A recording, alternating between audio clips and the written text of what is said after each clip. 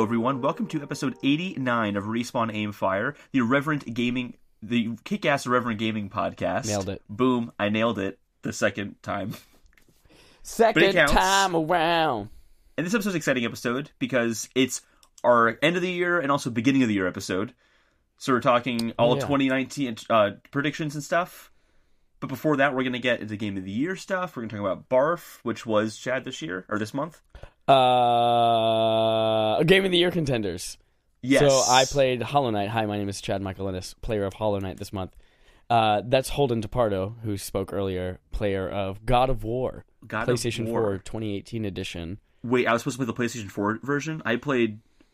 Oh. PSP? You played the phone game that was on, the phone game. Not the iPhone, but like the was so confused why I got Game of the Year at the Game Awards. It's like, really? This is it? I guess it's efficient. Oh, you're so fucking funny.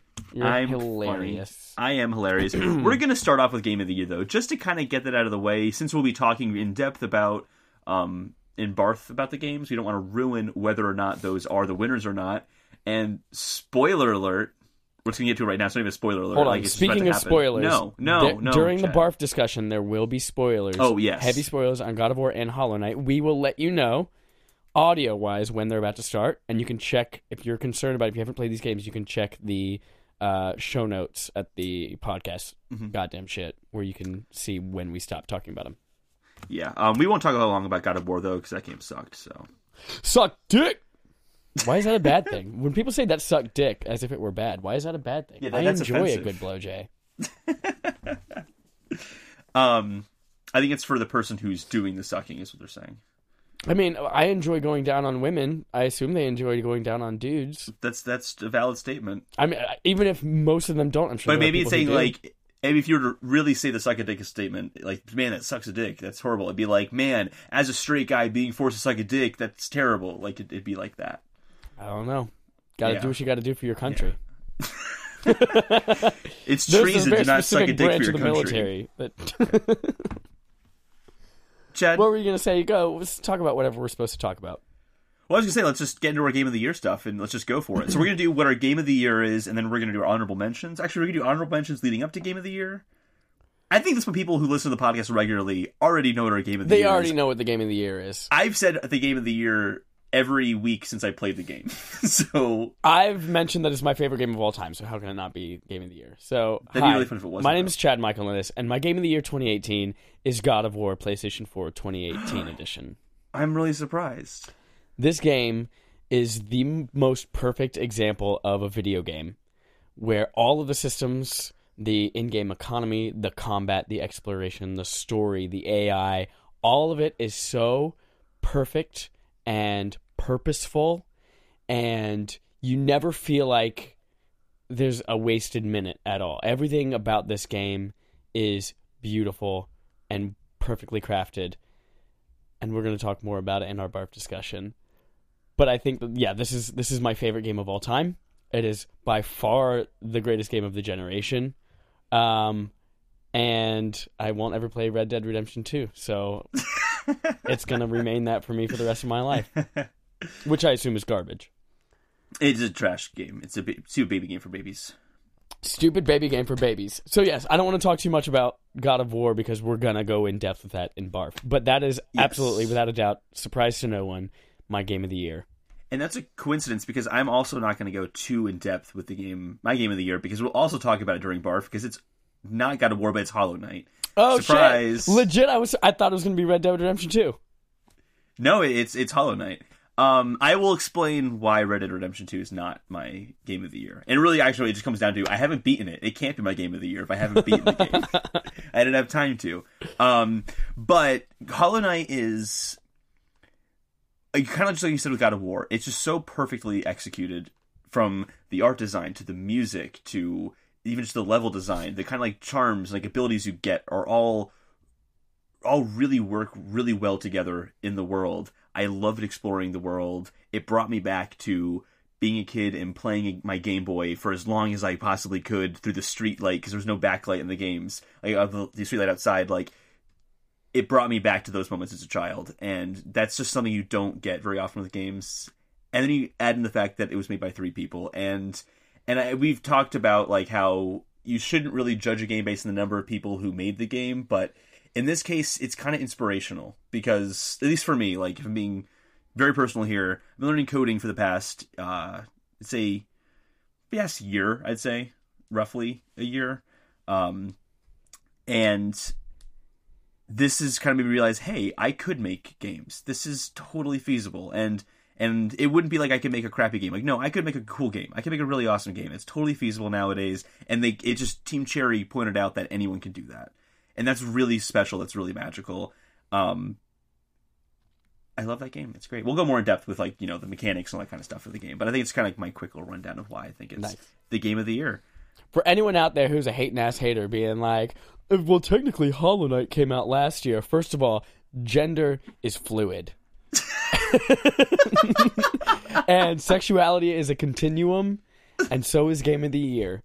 It is changing. Language evolves.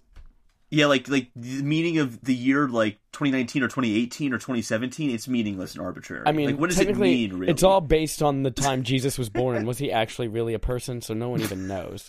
Oh my god, that might be the most offensive thing you've said in the podcast. It's only offensive to Christians, which is most of the world. Actually, I will say, I don't think anyone in the Bible Belt listens to our podcast. I'm willing to assume that. But anyway, it came out on Switch and consoles this year. Yes. And that's where the bulk of the conversation started. And that's what defined Game of the Year for us. Mm-hmm. Defined Game of the Year rules. Yeah. A lot of people have, actually a lot of Game of the Year lists have kind of been like, honorable mention. We can't really mention it because it didn't really come out this year. We're like, oh, fuck it. Why don't it came out this year? If I wanted to be Mario Kart 64, it's fucking Mario Kart 64 this year, because maybe that's what I played the most. I didn't play it. I wouldn't go that far. I wouldn't go that far with it. That said, my first honorable mention is Breath of the Wild, just because it's a magical experience, and it doesn't matter what year it came out. It's always a good experience every year. To set this up. I'm kidding. Honorable it's mentions. Honorable mention. Yeah. We're not doing any like, oh, this is my second best game of the year. This is my third best. This is the best PlayStation. We're not doing any of that. We're just be like, this is the game we like most. These are some kick-ass games. Yeah. So I was a lot more selective. Yeah. Yeah, you were a lot more selective, and I was a lot more slutty. Chad is a polyamorous gamer. I am. Gender is fluid. Sexuality is a continuum. Since I have so many, I've got to get through them all in the time that you get through 3. So I'm going to start. Wait, you said you have 3? I've said that 3 times now. I'm feeling so very why don't you do 3, and then I'll do 1, and then you do 3, and I'll do 1. Great. I'm going to start with a chunk. First of all, there were so many games that came out early this year that I completely forgot came out this year, and what a great beginning of the year we had. But I wanted to start with, obviously, a huge shout-out to Celeste. And we've talked about it a ton on here before, but Celeste is a game that came out that was an indie game from a company that had made Towerfall Ascension, which was an Ouya exclusive game at the time. That's special. It's a 2D platformer game that it was all word of mouth. You heard one person say, oh my god, this game is amazing, and they told this outlet, oh my god, you guys should play this game, and they played it, oh my god, this is amazing, and it didn't have a huge marketing campaign or anything. You just heard from other people that this is an amazing game, you have to play it. And then you play it, and you start out, I remember getting Kevin Melvin to play it, and you start out and you're like, this is a pretty good platformer. And then you very quickly realize within World 2-ish, World 3, that not only is it a really incredible platformer with some of the best platforming mechanics that I've seen in a long time, but it also has an amazing story, which is something you don't normally get with platforming. And that story being about mental illness and the way that they tie that so closely into the gameplay and the mechanics that you're using itself is brilliant and magical. And as someone who is very close, like I've had some mental illness issues with myself, with body dysmorphia and eating disorders and a little bit of depression, and my roommate has had issues, like seeing this game, the relationship that Madeline has with herself and the other characters, and the fact that it doesn't make any logical sense is exactly what it's like to go through that. So even if you've struggled with that, it's really cathartic to be able to see that on screen and be like, oh my god, somebody gets me. Oh, yeah, you'll play the game and you'll be like, oh, I felt this before. Exactly, like, yes. Yeah. I'm not alone in this. If you haven't struggled with that before, this is the best way of any movie or song or television show or any portrayal of mental illness I've ever seen. Mm-hmm. This is the way that I feel like if you play this game, you're going to understand that most. Yeah. Which I think is really, really amazing. From such a small team, the soundtrack is so incredible. It's something that I've actually, every single night as I go to bed, there's a group that called Prescription for Sleep that does like video game soundtracks, but they're like lullaby versions. And I've been listening to the Celeste one as I go to sleep every night for like the last few weeks. So yeah, Celeste, if you haven't played it, it's amazing. It's like $20. It's free on Games with Gold for January if you have an Xbox. It's a must play. Must play. For until God of War came out, it was my number one for Game of the Year. Yeah. I'll just jump in because actually Celeste is one of mine as well. Well, fuck. Now I've got to read 5 more. And I mean, everything you said, it's the same exact thing for me. Also, just a really challenging platformer. Really challenging. And it's challenging, and you struggle in a way that is so... It's not frustrating because it is immediately you pick right back up. Yeah. But also, they're so encouraging. They're like, hey, don't worry, get back up. You can do it again. Or try again. Yeah, you might fail a lot, but that's okay. Exactly. And the difficulty is part of that experience of dealing with mental illness and that kind of stuff, mental health issues. That's part of it in the game, is that difficulty. But also, you can go through the path that's the main path, if you will, and beat the game, but you can also explore out and go to the B-sides and the C-sides of every level, and that's where it gets like incredibly difficult. Yeah. So it's kind of like you can challenge yourself further and you'll become a better player if you challenge yourself in those kind of earlier B-sides. So you're way better by the time you get to the end of the game. The muscle memory is going to kick in better and that kind of stuff. I never got that muscle memory because I'm really bad at it. But I see people who can do amazing things. Like if you watch videos of people that playing the game online, it's amazing the stuff that I didn't even know you could really do in that game. Just the flowing of each movement to the next one. Because every level has a really unique way of moving about it. Every level has some sort of new mechanic that changes things up a little bit. And that's really cool to see kind of play out when it gets way more challenging. Like the one where it's, like the goo sections where you can kind of float through them. Yeah. Oh my god, the B-side of that is... I could not even make it through it. I can't even imagine how hard the B-sides. They're so impossibly hard. I mean, it's a new game plus version of each level if you want to think of it that way, and then the C-side's like new plus plus, just even harder. It's ridiculous. I also love that there are like collectibles throughout it. They're like the strawberries. Strawberries, like, hey, strawberries are here if you want to go for them. You don't have to. They don't get you anything special other than just bragging rights. But like, collect the strawberries if you want. Like, that's cool. Yeah, good stuff. Chad, what are your other 5 before we get to one more of mine? Unless you mention another one of the games that I have. I might. You played a lot of VR this year, right? I did, yeah. I wanted to shout out to Sprint Vector. Sprint Vector is a game that I played that came out earlier this year. It's a VR game. I believe it's PSVR exclusive. But it's the game where it's a race. You're sprinting through all of these different worlds. It's the first online VR game that I felt was done really, really well. There's really cool matchmaking. Everyone's avatars are around you. You can wave, interact, you can high five. But you're racing people. You're sprinting in real time with people all over the world. It's pretty cool.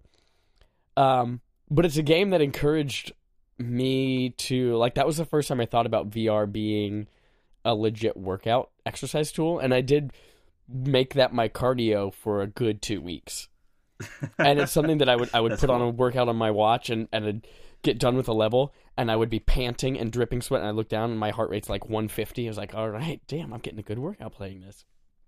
But it's a game that's so smooth. It's beautiful in VR because of how bold the colors are and all of these lavish environments with cell shading and like really cool like lava and acid and all these kind of things and different pitfalls for you to avoid. But it's just a really great, well-functioning, the first great online multiplayer VR game that I played. The next one I'm going to talk about is also a VR game.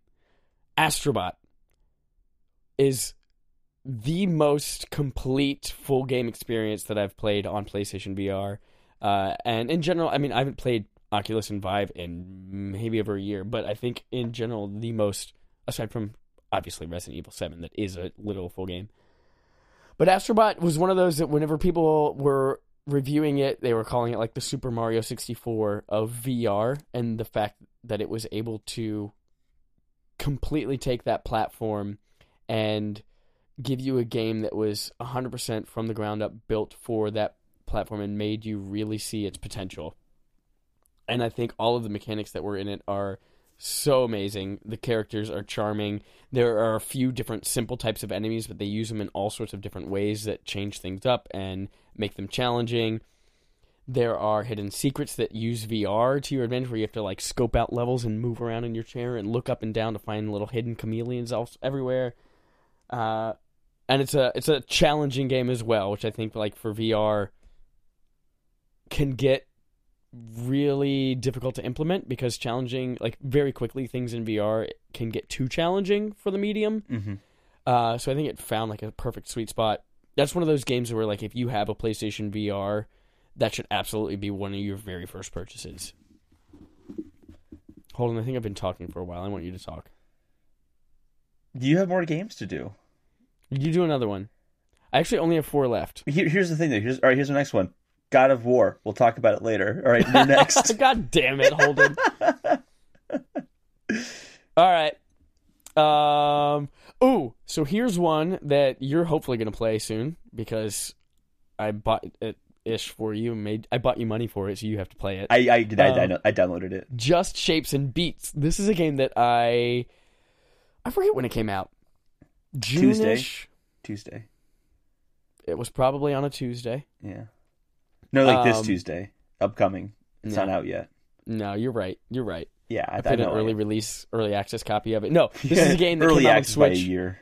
They announced it at E3. That's what I saw it at E3, and then it came out shortly thereafter. Sense. But it is a rhythm shoot 'em up type game where you're just on the screen as a little blue square, and you're moving around, and there's all sorts of different types of pulsing shapes going throughout, and lasers and bosses, but it's such a charming game, and it's one that makes you feel so. It's one of those like nervous, like, oh my god, I'm gonna die, oh my god, I can't believe I just avoided that. And then you get through a level, which is anywhere from 45 seconds to a minute, and you get to the end of it, and you finally breathe, and you're like, fuck yeah, I'm so fucking good at this game. See, here's the thing about Just Shapes and Beats, though. I'm pretty sure you played that game the same week you played Lumines, and so since this was a much better rhythm game for you, it just ruined Lumines for you. So I don't know if I can play a game that killed Lumines for somebody. I don't know. Lumines is on my list for honorable mentions for pieces of trash. That's a separate list. No, Just Shapes and Beats, what I love about it is that gameplay is so addicting and makes you feel so freaking great. It's not really a rhythm game. It's set to music so that you can kind of expect when things will come on the screen. But it's not really a rhythm game. It's more about avoiding obstacles and stuff like that. Yeah.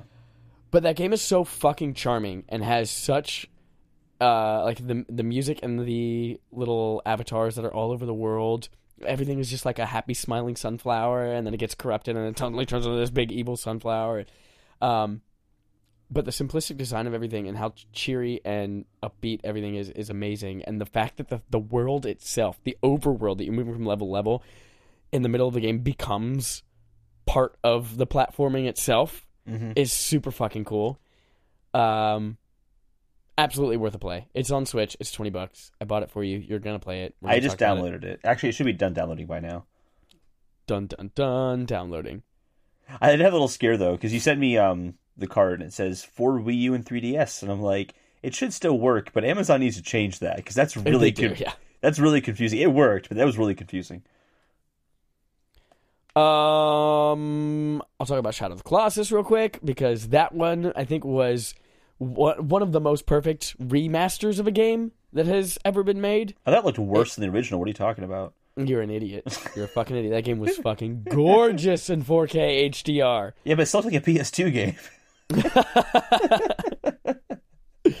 I think that game itself, first of all, it's a game that when it came out 1,000 years ago was not beautiful. I mean, it was for the time, the graphics that it was, but it was beautiful in a way, like in a way that you might call like a good book beautiful or something. Like I don't know what I'm talking about.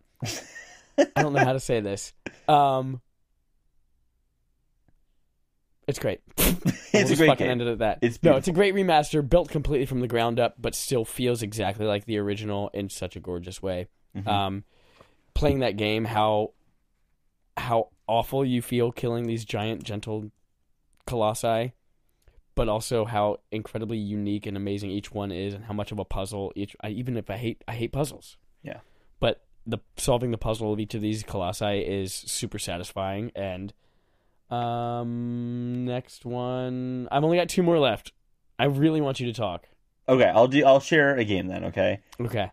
It's in honorable mentions, and it's Red Dead Redemption 2. This is the last one. Okay. This game is incredible, and had I finished it, there's a really good chance it could have topped Hollow Knight. And I am going to say this. I do think that in terms of like ranking it, I know we're going to rank it, I would put it above something like God of War.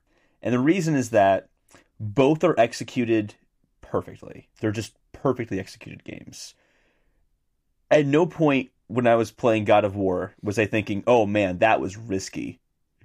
Like, oh man, like that shot of Kratos punching someone through the air and like going inside of a snake and all these kind of things, like all these things are super cool and epic, but at no point we're like, are people gonna like this? You know what I mean? Like, it's so fucking epic and awesome, there's no way that no one could not enjoy that. You know what I mean? Whereas making Red Dead Redemption 2, it's like, hey, yeah, you can shave, and like it'll impact, how people see you, like your bounties, like if they'll recognize you for a bounty or not. I'm like, that's a risky thing. That's a harder thing, I think, to say, we know everyone's going to love this, so we're going to put that in the game, of course, because people love to clean their guns, and people love to, spend a long time going across a landscape before they get to where they have to go. Like, there were decisions that were made in the game that really could have been really bad. They could have played out really terribly. And it didn't, because it was executed so well. And that's kind of why I think it's... And I'm not saying that to say it's better than God of War. I'm not saying that. I'm saying that I just have an appreciation for it for taking that huge risk. That said, there was a risk in God of War if that game didn't do well. Santa Monica Studios kind of does. They really couldn't take risks the same way that Rockstar can take risks. The studio was not riding on Red Dead Redemption 2 making it or not. I don't know. They're totally... GTA 5 bombed. It bombed. Did horribly. It's a really risky game. It was a very risky game, and I think that's why it didn't win everything at the Game Awards. Is because it wasn't favorable to everybody. Not everyone. Again, the people who really loved it, liked it, really liked it. But there's not like a middle ground really of people who were kind of on Red Dead. It's like, I don't see why people liked it at all, or it was the best thing ever. Like, there's really not a lot of middle ground for that game, and it's because it was a risky game, and I think it totally paid off. And blockbusters in any medium don't do that. They don't take risks like that. I guess like it'd be like, honestly, it's kind of like the Transformers kind of stuff, or like even like Bumblebee just came out, but like that's not really a risky movie still. You know what I mean? Like, it's still Transformers, even though like, it's a better version, still Transformers. It's like Star Wars is always gonna be Star Wars. Like, they decided to take a different direction with video games with Red Dead Redemption 2 and just go for passive. It's not a game. It doesn't feel like a game. It feels like a living, breathing world, and that's really incredible to see. For me, I was very, very impressed by that. So, like, just even though I haven't beaten it, I have to have it as honorable mention just for that, for having a huge studio who makes crazy money make a big risk like that. Yeah, that's pretty cool to see. It's very cool to see, because if they just didn't work out, GTA 6 isn't coming out anytime soon. You know what I mean? Like, they still would have been fine, but they have a comfort that right now that could have, or no, I say for most companies, would have caused them to make a very iterative product and to just kind of do the same thing over and over again. And yeah, they have a lot of elements that make Rockstar games, and they're still, but it's a risky game. I've said everything I can say about it. I'm talking in circles at this point, but yeah. Sweet.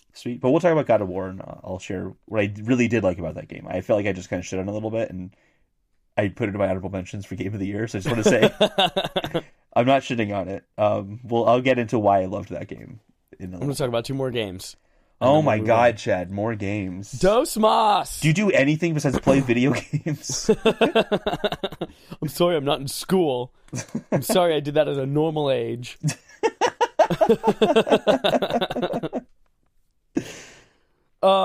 Next up is Detroit Become Human. This is a game that I don't think enough people played. I didn't play it. It is Quantic Dream, who did Heavy Rain and Beyond Two Souls.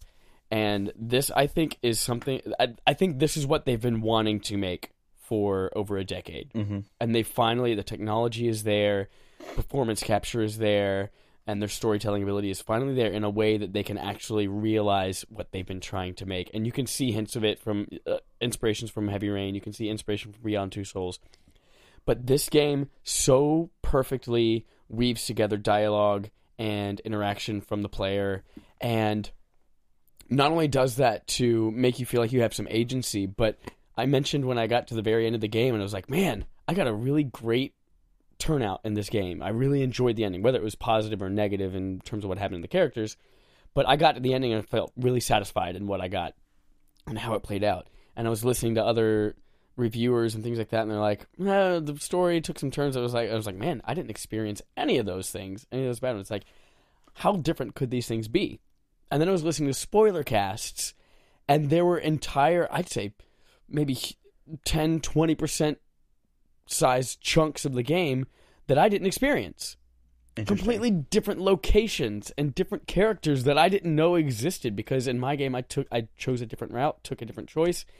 And I don't think that in any other game there's been that much agency that was so fluid that I didn't even realize I was missing out. And it's something that makes me... In Heavy Rain, I never really went back. I mean, obviously we played it for Barf. I played it when I had move controls as well. But I never went back to say, like, oh, I wonder how radically different something would change if I made this choice. Sure, somebody might live, somebody might die, but essentially the entire game itself is going to be the same. But to find out that there are entire gameplay aspects blew my mind. But I also want to give a shout out to the performances in this thing, because... obviously, the guy who played Connor was nominated for Best Performance at the Game Awards. All of the main characters were spectacular, excluding what's-his-face. I didn't like the cop guy. I can't remember his name. Anyway, but I think it's a game that's critically underplayed, and I feel like because of how different... Critically underplayed or criminally underplayed? Critically, like critical levels. Oh, okay. But also, like, criminals can play it too. Yeah, and criminals should play it because there are things about cops and criminals and riots. So, but no, this is a game that I feel like if it comes out, it goes on sale. I think a lot of people should pick it up. Mm-hmm. It is on sale. It's $30, I think, actually full price. $40. $40? That's that's right. Three. They just released the whole collection for all 3. Yeah. Absolutely. I think you should pick it up. Lastly... Before we move on to that. Yeah. Interactive storytelling for a second. Yes. I do want to play that because I think... I like the idea of interactive storytelling, and I'd rather play it in that... I'm changing subjects just temporarily for a second. I'd rather play interactive story that way than Black Mirror's Bandersnatch. Oh my god, I am. Did you watch 30 minutes into Bandersnatch right now? Just stop watching it. It's bad. It's really bad. Just stop watching it. I have to finish it. I have to. Don't. It's not worth it. Just slight tangent. There is nothing about that is Black Mirror at all. It is like the weakest link. That's true too. To the but franchise. So far, I've also been like 3 times. Been like, oh, you made the wrong choice. You want to go back and make a different choice? Oh my god! That's not how choose your own adventure goes. Yeah. Every choice should be its own thing. Like, oh, you fucked up. Go back and choose something else. Yep. Like at the very beginning, it's like, do you want to accept this contract or refuse the contract? And I'm like, well, it's going to help his game, so I'm going to accept it. And then it cuts to the end, and it's like, your game sucked. And it's like, oh, okay. And then the kid for some reason goes, I can do it better next time. As if he knows he's going to be replaying it again.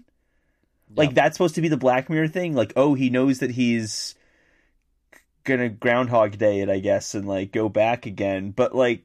Did you finish it? Yeah, I finished it, and it's just there's nothing. I saw a few of the endings, and there's nothing in those endings that was like, oh, this is the weird thing that's happening. It's just like implied that you're making the decisions for him, and he doesn't have control over his life, and that's it. What if we find out it's so meta that the episode itself does not have technology, but we are the episode? Well, and that us is interacting kind and of choosing. what There are they- people in real life dying. They kind of did that. Like, there's one ending where it says, this is total spoiler, but it's spoiler for a garbage episode of Black Mirror. So, they say, like, there's one of the endings where, no matter what in the end, he's talking to someone on the computer and it'd be like, we see what you're doing kind of thing. And one of them is like, who are you? It's like, we're watching you on Netflix. And he's like, what's Netflix? And they're like explaining it to him. And I'm like, oh, this is just so stupid. It's so bad. It was hugely disappointing, and apparently that delayed season 5 of Black Mirror coming out, and now I'm pissed. Oh, why? Because they spent a year working on this. I hate that. How did it take them a year to make this? There's no plot to it. The characters are ridiculously paper thin. Like Colin, the really cool video game programmer guy. Oh God, yeah. That's all he is. He's just cool video game programmer guy. He's got bleached hair. That's his character. He's got bleached hair. Oh, he smokes and does drugs too. I don't know if you got to that scene. Drogas, yeah, I did. Did you jump or did he jump? I jumped, and then it told me it was the wrong choice, so I had to go back and make him jump. Yep. It was so much fun, right? When you realized you made the wrong choice and had to watch the story again. That was fun. Yep. That was awesome. Let's go. Let's talk about good things. What's your last honorable mention? My last honorable mention is, of course, Spider-Man PS4. I'm surprised to hear you say this. Yeah, right? No, Spider-Man PS4 is the best superhero game of all time. It is better than Batman at making you feel like Batman. Like Batman, better than Batman wasn't making you feel like Batman. Mm-hmm. This is Spider-Man at its best, making you feel like a superhero. Better than the Infamous games. Oh, yeah. Okay. Oh, yeah, better than the Infamous games.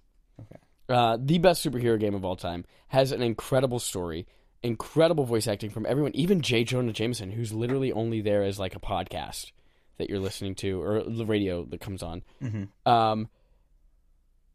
There are a couple of things that I think hold it back, and this is more obvious to me now because I just finished playing the DLC, which I feel like I wish they just hadn't made, because I finished the story on such a high. But there are times with different challenges where you're like taking out a base and it's frustrating, and you're like, oh god, I can't. How do I beat these guys? Or you're doing these awful challenges chasing drones, where you're just like, this is just another task for me to do for another checklist. And it's satisfying how quickly you can check certain items off of your list of completing the city. But there are so much good about it.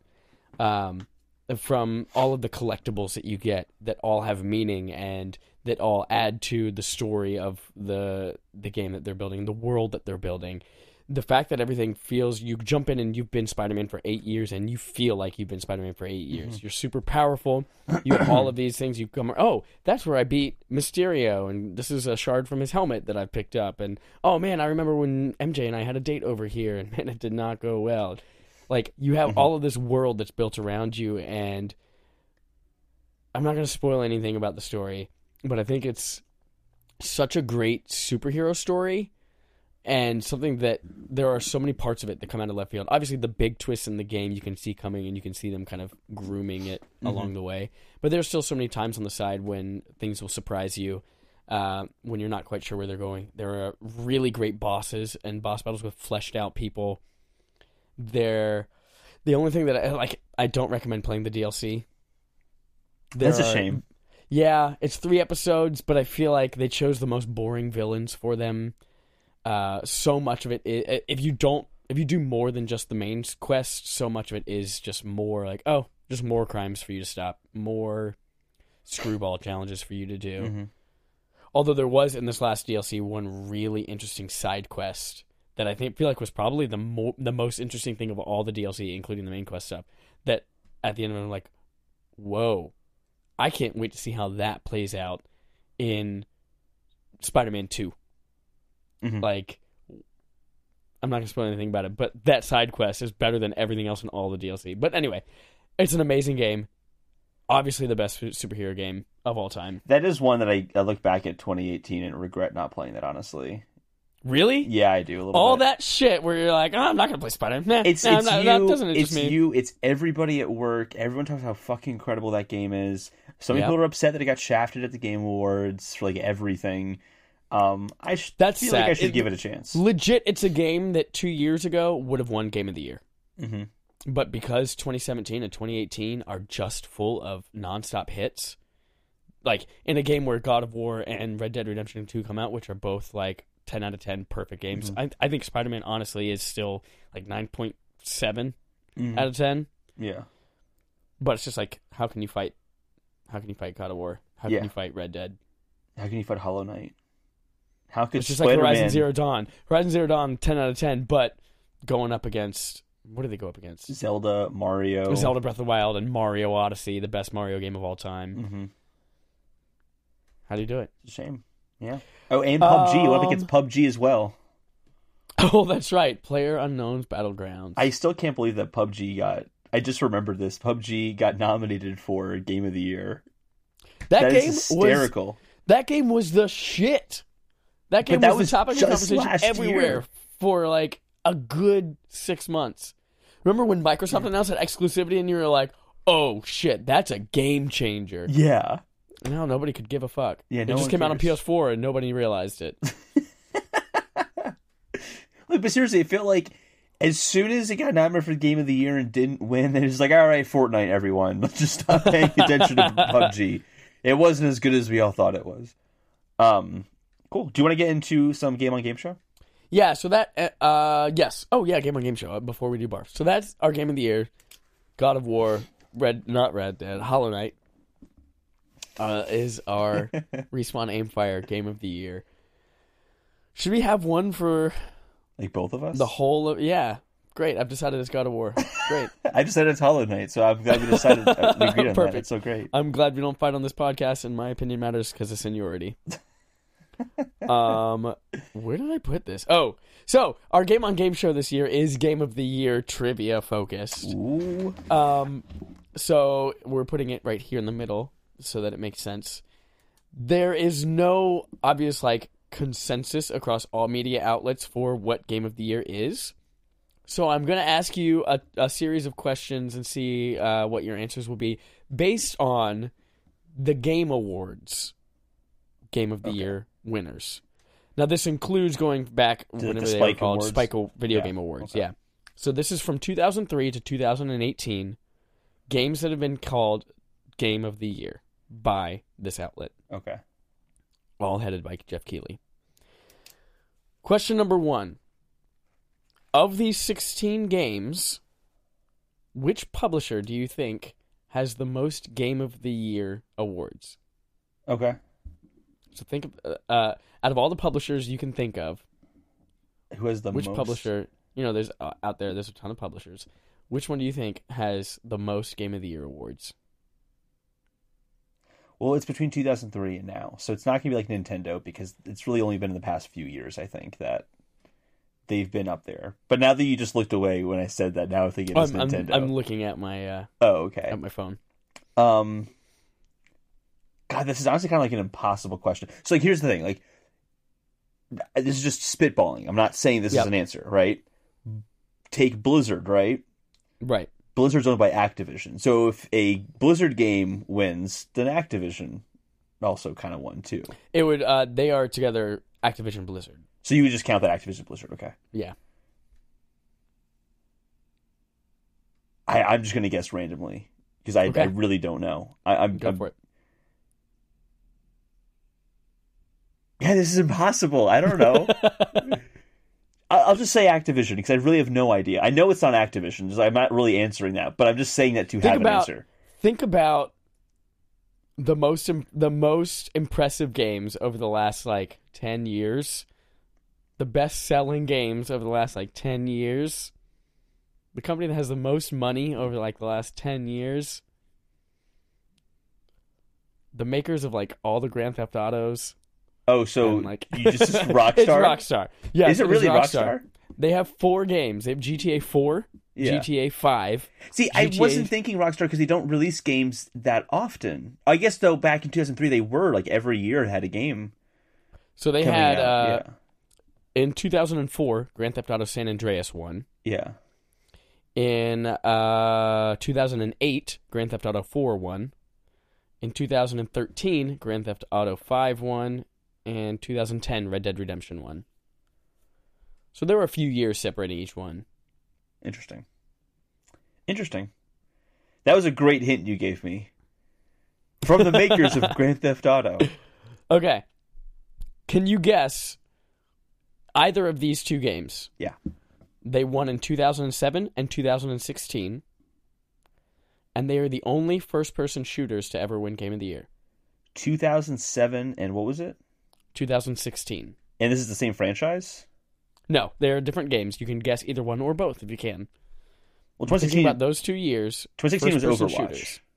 Overwatch is one of them, yes. Yeah, 2016 was Overwatch. 2007. It's the only other first-person shooter game to ever win. The only first-person shooter I can think of that came out in 2007 was Halo 3. That absolutely did not win. Yeah, that's what I'm saying. I don't think that would have won. But like Resistance, that was a really good first-person shooter. That came out in 2006, though. That was 2006. That was a launch title for PS3. 2007. Half-Life 2 Episode 2. I don't know. It is a game that has been one of our barfs. Oh, BioShock came out in 2007. BioShock, yes. Okay. Came out in 2007. It's also the only first-person shooter. No, it's not the only first-person shooter we've done in Barf. We also did Far Cry 4, but that wasn't going to win in 2007. We also did Deus Ex Mankind Divided. That's not a game. I refuse to acknowledge It's a boredom its existence. simulator. Yeah, it's a boredom simulator. I love that. I met someone at work, and they were like, it was this older woman. She was probably like in her 40s or 50s, older, quote unquote, older than me, is what I'm saying. And she said that one of her favorite games is Deus Ex Mankind Divided. And I was just like, oh, really? I was just surprised. There's a floor that's someone's favorite game, and that I don't know, just wouldn't really pegged it. Like she's like the short, like pixie cut that was like graying, and she's like, I love Mankind Divided. I was just like. Wow, that really surprised me. It's just not what I judged you too soon, I guess. Ladies love Mankind Divided almost That's as true. much as ladies love Cool J.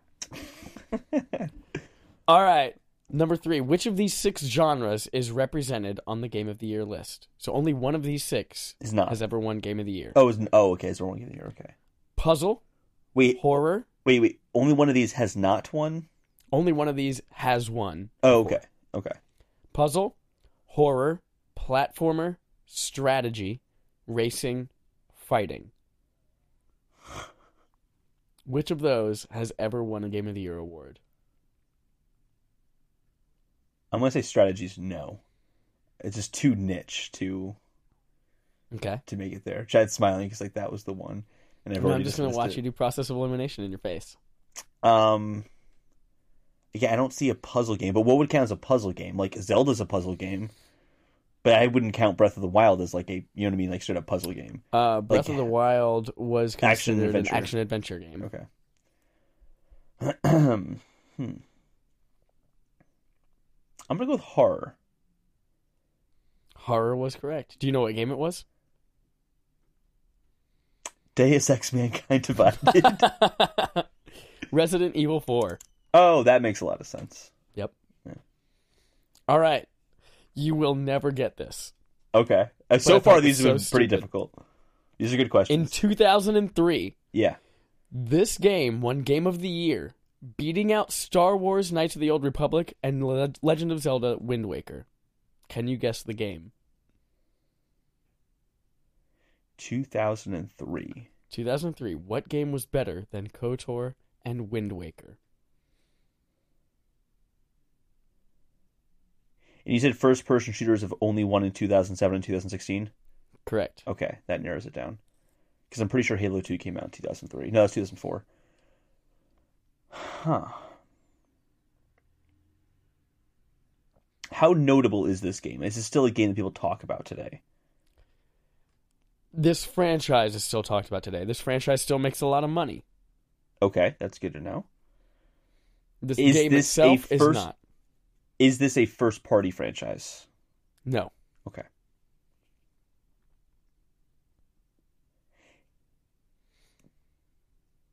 This is really obscure. Fuck. Like, what game won Game of the Year when I was 10 years old? That's basically what you're asking me right now. It wasn't Wind Waker, and it wasn't KOTOR. For the life of me, I can't even think of anything else that came out in 2003 right now. You won't be able to guess it. Then why did you ask the question? Because it's so ridiculous that I had to let people know that it happened. Okay, all right. Madden NFL 2004. What? Yes. That beat KOTOR and Zelda Wind Waker as Game of the Year in 2003. God. I mean, was there like, was it a big leap for the franchise or something? Like, what was it? Because those games are, I mean, that's the definition of iterative game. It's the definition of an iterative game. My guess is, at the time, it was Spike TV's Video Game Awards. And they're just like, man, you like video games? Then you probably love Call of Duty and Madden. And that's football's true. Great. So, I mean, Spike TV is literally the guys' network. It's Lifetime channel, but for guys. Wow, wow. That was the first year, too. Yep. They never made that mistake again. That's hysterical. Well, the next year, 2004, was... Oh, Grand Theft Auto San Andreas. Okay. Yeah. Last question. Of the 16 Game of the Years, how many were available to play on Nintendo consoles? Okay. The Madden game probably was. Correct. So that's one. Grand Theft Auto, absolutely not. I don't know 2005, 2006, 2007 is BioShock.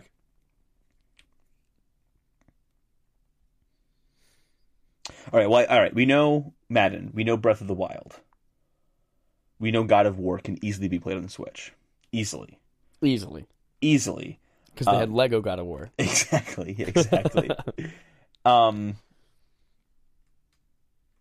You two.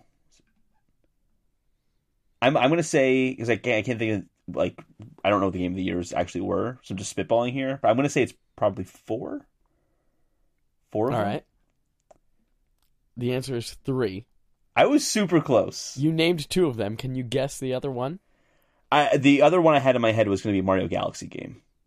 Galaxy 1 or 2. Galaxy is not one of the winners. Really? Right. But one game we've already mentioned was on a Nintendo console. And in fact, the creator mentioned if it came to any other consoles, he would cut his head off with a chainsaw. And then it came to every other console. Oh, Resident Evil 4. Resident Evil 4, yes. Duh, damn it. Launched on GameCube. I do forget, that was a GameCube exclusive game, but the GameCube didn't sell well, and it was such an amazing game, they just brought it to literally everything. I think Resident Evil 4 might be on more consoles than Skyrim. Easily. Yeah? I don't think there's any... It's because it's also on mobile. But it's not on Alexa. Switch. It's not on Switch yet, but it will be this year, I think, right? Did they announce that? Maybe they didn't. Or is this a prediction? Maybe I'm making that up. No. No? No, this is just insider information. Yeah.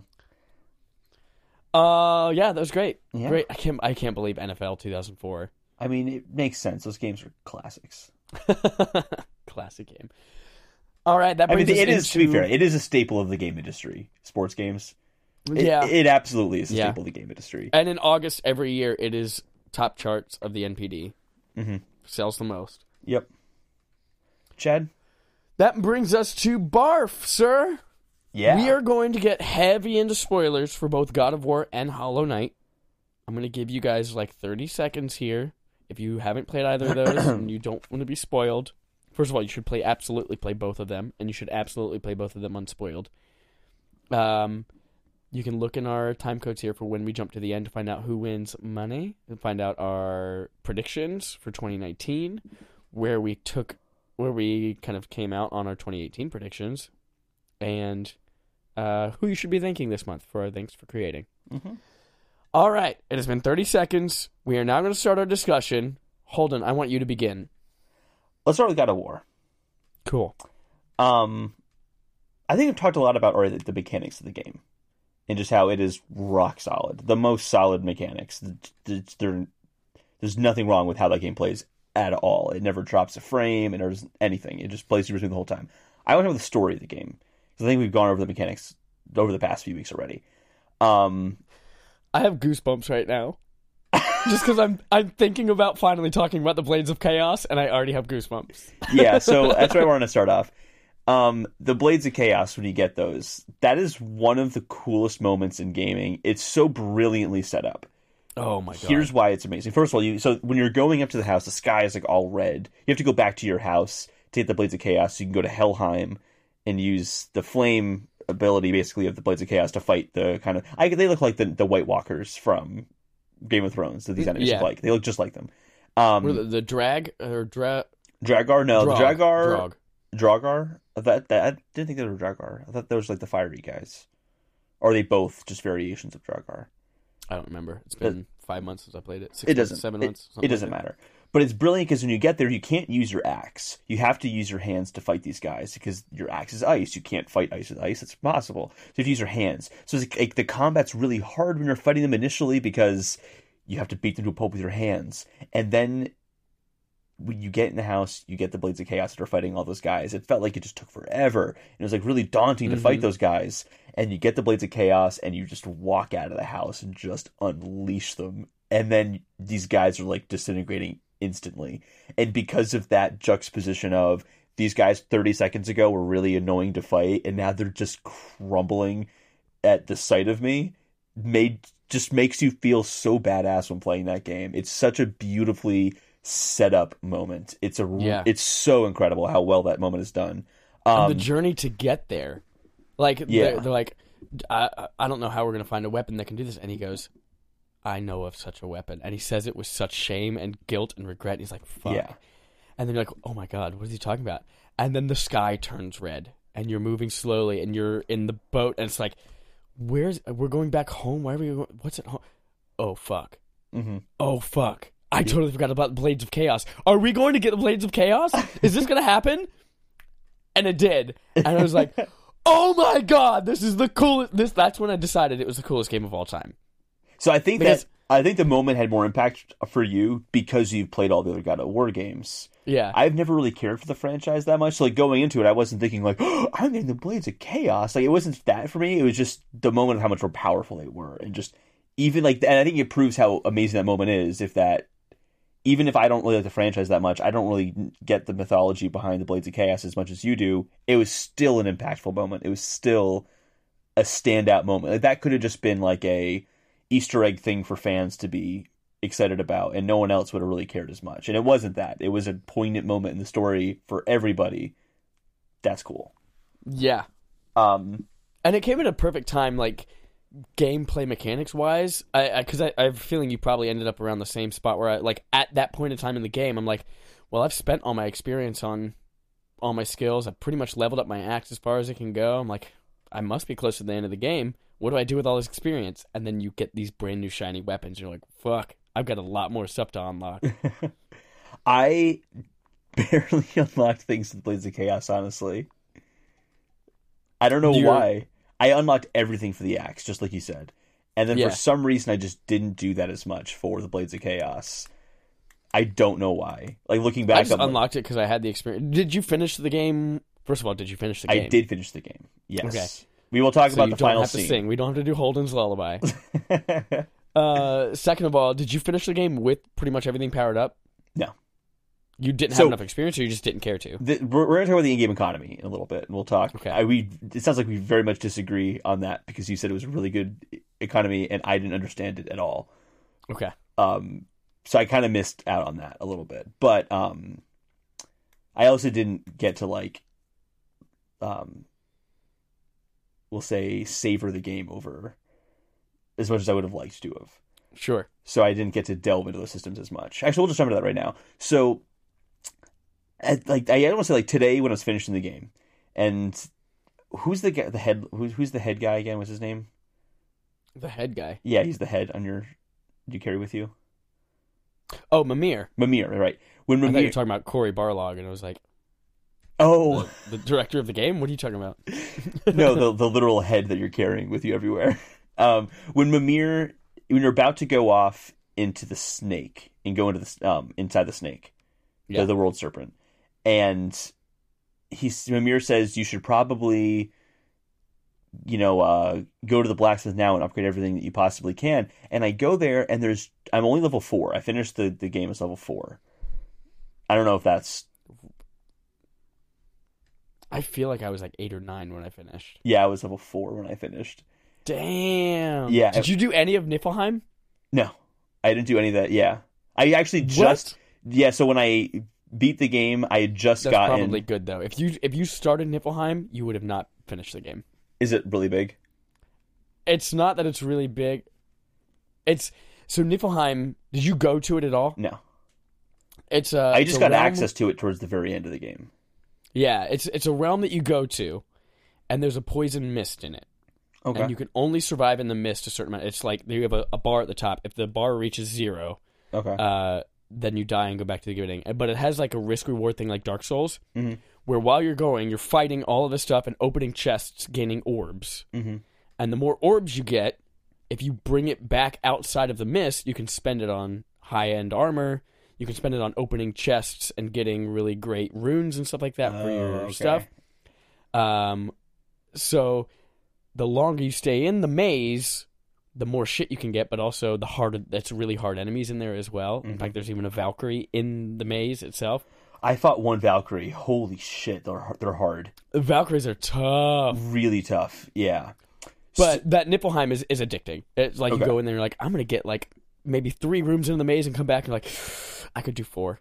I could do 4 rooms. You go back in and you do 4 rooms like, oh god, I died. Damn it. And so it's something that Yeah. becomes very addicting. I spent a good like 12 hours just doing Niflheim.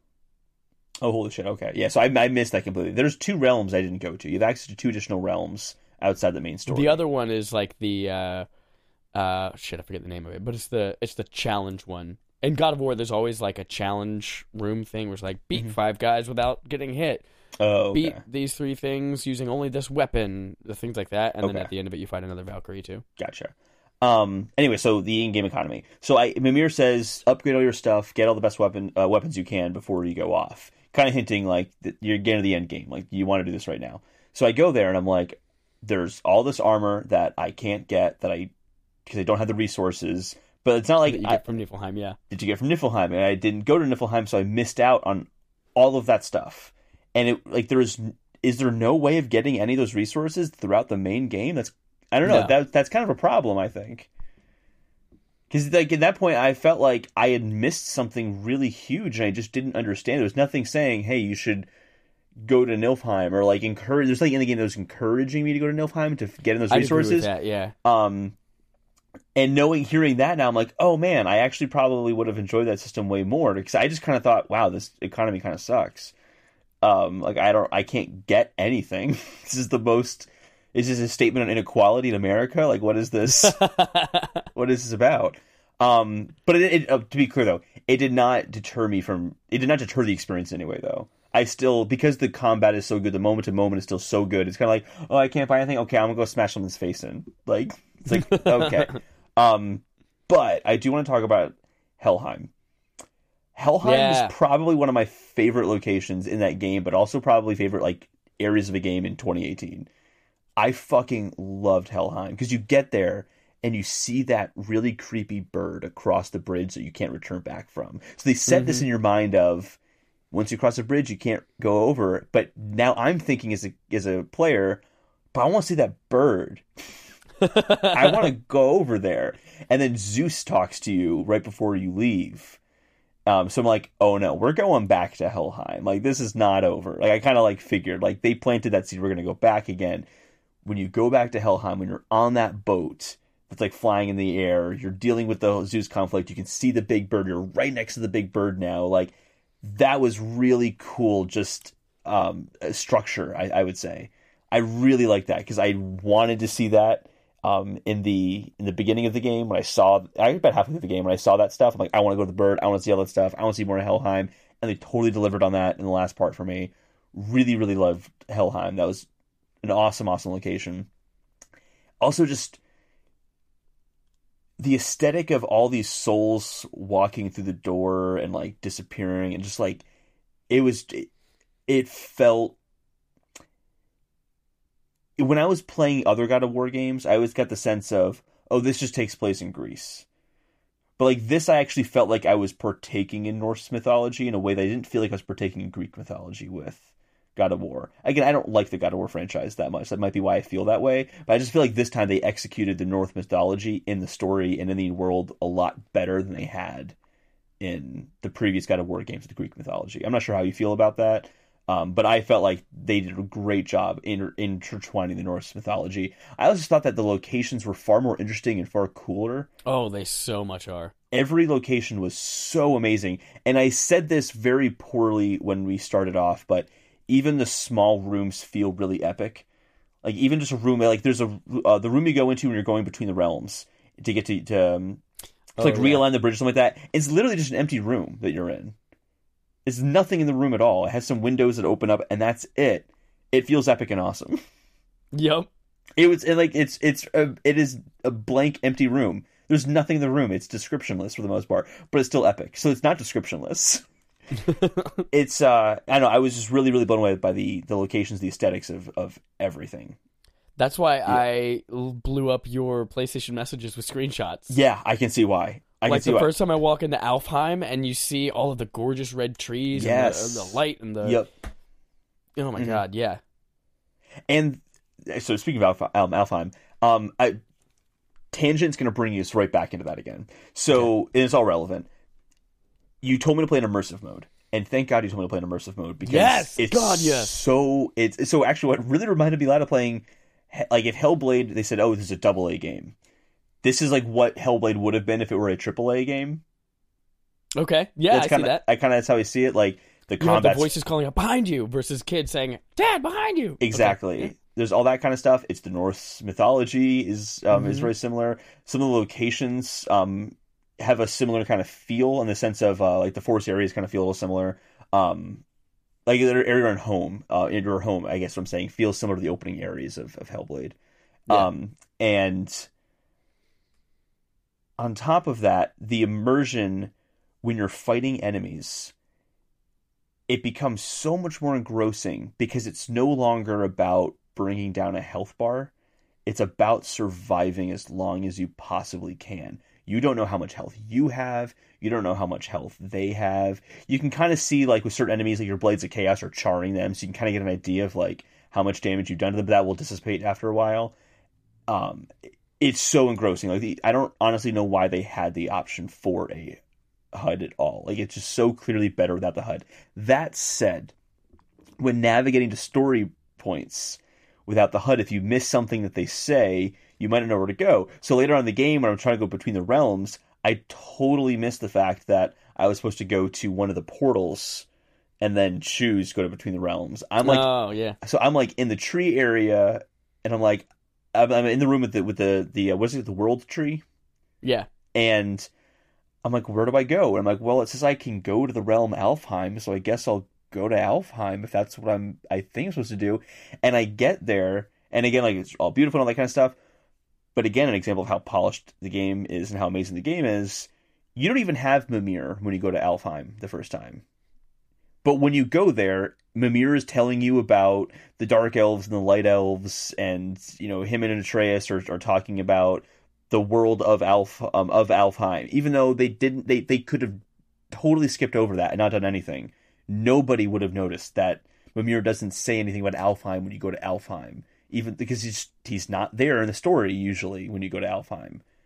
But for me, when I randomly decided to go back there because I was an idiot and went the wrong way, it did, and I'm not saying this is a bad thing, it made me feel like I was progressing the right way and going somewhere I was supposed to be going because of the dialogue and the care they put into it. There's probably side mission stuff in Alfheim, I'm assuming, that I can go back and do. There are a couple of things in there, yeah. That's probably why that dialogue is there, but just amazing attention to detail is included in that.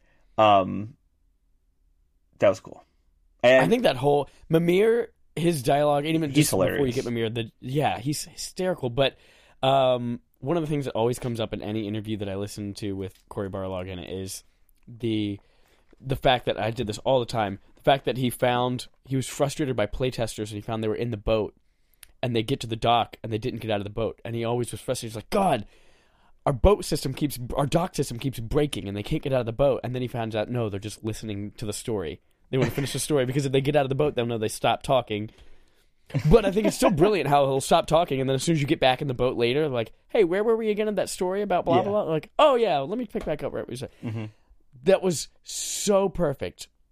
And he talked about the boat scenes being both a device to, like, slow down the pace a little bit, to give you a little bit of change of pace from all of this heavy action, and then finally slow things down. Yeah. Put in some story in there. He had mentioned how initially he wanted to have boat combat where you could like shoot arrows and stuff like that from it, and very quickly turned out to be a terrible idea. But how the idea of the boat came around is because he wanted you to be able to swim. You can swim in all the God of War games. Mm-hmm.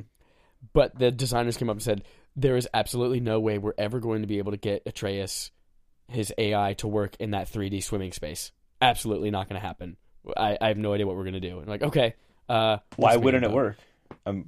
Well, like all of the way his AI works all over the 2D space, I guess putting a third dimension in there verticality with the water would completely destroy it. But anyway, so we put the boat in instead. But I feel like the stories were so interesting, the relationships, that's where you build a lot of the relationship, is through Atreus asking his dad, hey, Dad, tell me a story. And the dad tells him very poorly the tortoise and the hare story. And Atreus goes, Dad, you don't tell a lot of stories, do you? You're not very good at this. You learn so much about those characters in those moments. I fucking loved just listen. I would just ride around on the boat, picking up the Aegis Gold all over the place, just listening to Mimir talk. Yeah. And that's actually it. Listening to that stuff also made me a shit ton more interested in Norse mythology than I've ever been in my life. Mm-hmm. Like, that Thor's cool from the Marvel movies, and I guess Loki's cool, but I don't really give a shit about any of it. But now playing this, I'm like, oh shit. That part did bug me. More. Which part? The whole, like, Loki thing. It's like, does everything have to be in the Marvel Cinematic Universe nowadays? I would just like, it's just too much. They totally stole that from Marvel. Atreus, his character came straight from Marvel. It's straight from Marvel. And Thor, they talked about Thor. I'm like, guys, come on. I get it. Kratos is going to be in Avengers Endgame. I get it, okay? He's going to fight Thanos. I think what, kind of changing paths a little bit, well, I guess sticking with the characters and story and stuff like that, I think what this game sets itself up with that lets it be so good is just the general story not being anything life or death. Yeah. It's literally, let's spread Mom's ashes. Yeah. That's the whole this story. Is her last wish. She wants us to go spread her ashes. And so it makes all of these things that you're doing being sidetracked over to a quest. It's not like, in your normal open world where it's like, go save Princess Zelda or Calamity Ganon's going to destroy the entire world. Oh, but there's a Korok seed over here. I just want to go pick up this boulder and throw an apple in a basket. Mm-hmm. Like, no, all of this stuff is like, yeah, I can do all of this stuff because it's all going to help me on my way to this thing that's not dire and urgent. Yeah, the ashes are still dead. She's going to be dead at the end of the day no matter what. Yeah. It was ridiculous. So this is something that I had a hard time understanding why those guys didn't want Kratos in Atreus to go to Jotunheim. Jotunheim, that's right, Jotunheim. Yeah. And then the last scene, they kind of explained it. Yeah, it's something that will definitely pay off in God of War 2. I think so, yeah.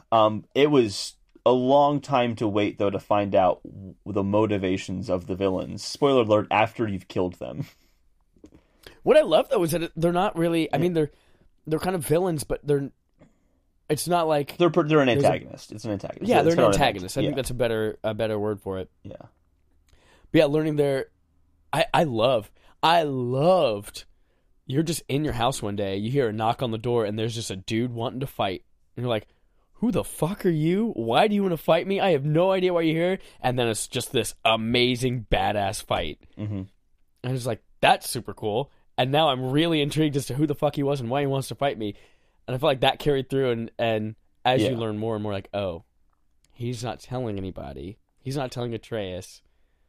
Gotcha. They know he's a god. And then you find out that, he just wanted him to kill him. Mm-hmm. Such a good game. Took a long time to get. I think they could have gotten... I don't know, I think it would have been cool if they played like they knew that he was a god, and Kratos is kind of keeping them away. Or Atreus away from them for that reason, because he's trying to shelter and protect like Atreus. With that, I don't know. I felt like that was the only issue I really had with the story, was understanding the motivations of the villain or the antagonist. But it culminates well, like the whole sequence of Freya and Baldur, the ending with Lunafreya, and she's like, that was great. Like having that transition of Freya's been your ally the whole game, and now she's clearly going to be the enemy for the next game. Yeah, that's very, very cool. And a good tease as well for God of War 2 is all of the realms that you see in the wheel you don't get to go to. That you can't go to, yes. Yeah, like Odin won't let you go there. And I'm like, oh man, I can't wait to like see what Odin's going to... Because I'm assuming we'll see Odin and that kind of stuff in future games. Yeah, the fact that we never see Odin, we never see Thor. Yeah. It's just like... There's so much to this world. There's so much to this mythology that I can't fucking wait to dig into. Yeah, so I'm super pumped for God of War 2. And I never thought I would say that. Yep. Are they going to call it God of War 2, though? Like, would they do that? No clue. I have no idea. But we'll find out. We will. There are a couple other things I want to talk about. So all of these things have caught, of course, great gameplay, great story, and things like that. But I think what was really the task that they undertook on this game that was almost insurmountable, was turning Kratos into someone that you care about. Yes, absolutely. Totally. And whether you know him from the games and you played them all like me, or whether you're just like from the outside, be like, that guy sucks. I mean, he's a god, but he has human vulnerabilities. Yeah, and you literally just see like vulnerabilities because he gets hurt in the other games, but in this one you're like, oh, he has emotional vulnerabilities. Yeah, he's a dad. He's trying to choose what do I hide from my son? How do I make myself appear best and teach him? There's that line at the end of the game, like he tells Atreus, I would let you kill me if it meant you surviving.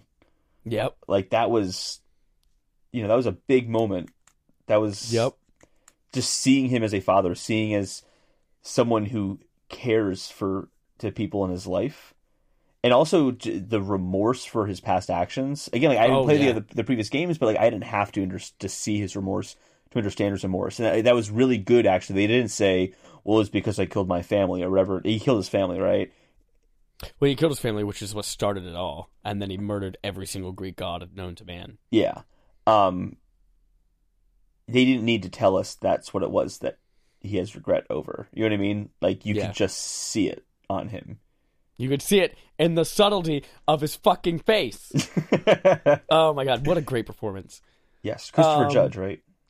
Yes. Boy. God, what a good game. I think that it really...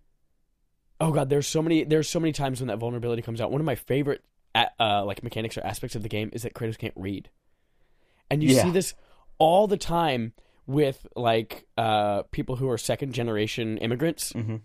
And they come into a store or they go to a restaurant and they're like, the parents are asking the kid like, hey, translate this person for me, or tell them, hey, phone's broken, whatever it is. And you see him do that and be like, hey, Atreus, I need you to read these runes for me. What do they say? Mm-hmm. Or you find a document and Atreus is reading through it. And that, I think, it shows Kratos' vulnerability really, really well. I love there's the part in the game where you enter the light and everything goes black and white and you see Atreus and you see all of these things where you have this vision where he's talking to his mom's corpse and he's saying that, like, Dad doesn't even like me, but I'm going to keep following him anyway. And you see that, like, these are Kratos' thoughts in his head. Mm-hmm. That you see that he has doubt and he feels self-conscious about the way his son might view him. And then his son pulls him out of the light and you find out that he's been fighting off all of these bad guys forever and like a fucking badass. So I love those little moments that we get a little glimpse inside of Kratos' psyche a little bit. But it's the tools that they used and the storytelling. Hold on, this is just such a good game. I'm so glad I finally made you play it. I'm really glad that I played it. This is definitely a surprising game for me, just because I didn't expect to like it nearly as much as I did. I would have never thought... I always knew it was a well-made game, but I never thought I'd have it in an honorable mention for the year. I really didn't. So. Oh my god. And also the fact that in previous games you have this like Spartan rage that goes on whenever you just get really angry and you build up enough fury and you can fucking pound guys. And this time it only pops up whenever your son's in danger. Fucking great. But you can activate it at any point, though, as long as you built up your meter. Yeah. Okay. But whenever Sun's in danger, that's whenever he like fucking hulks out.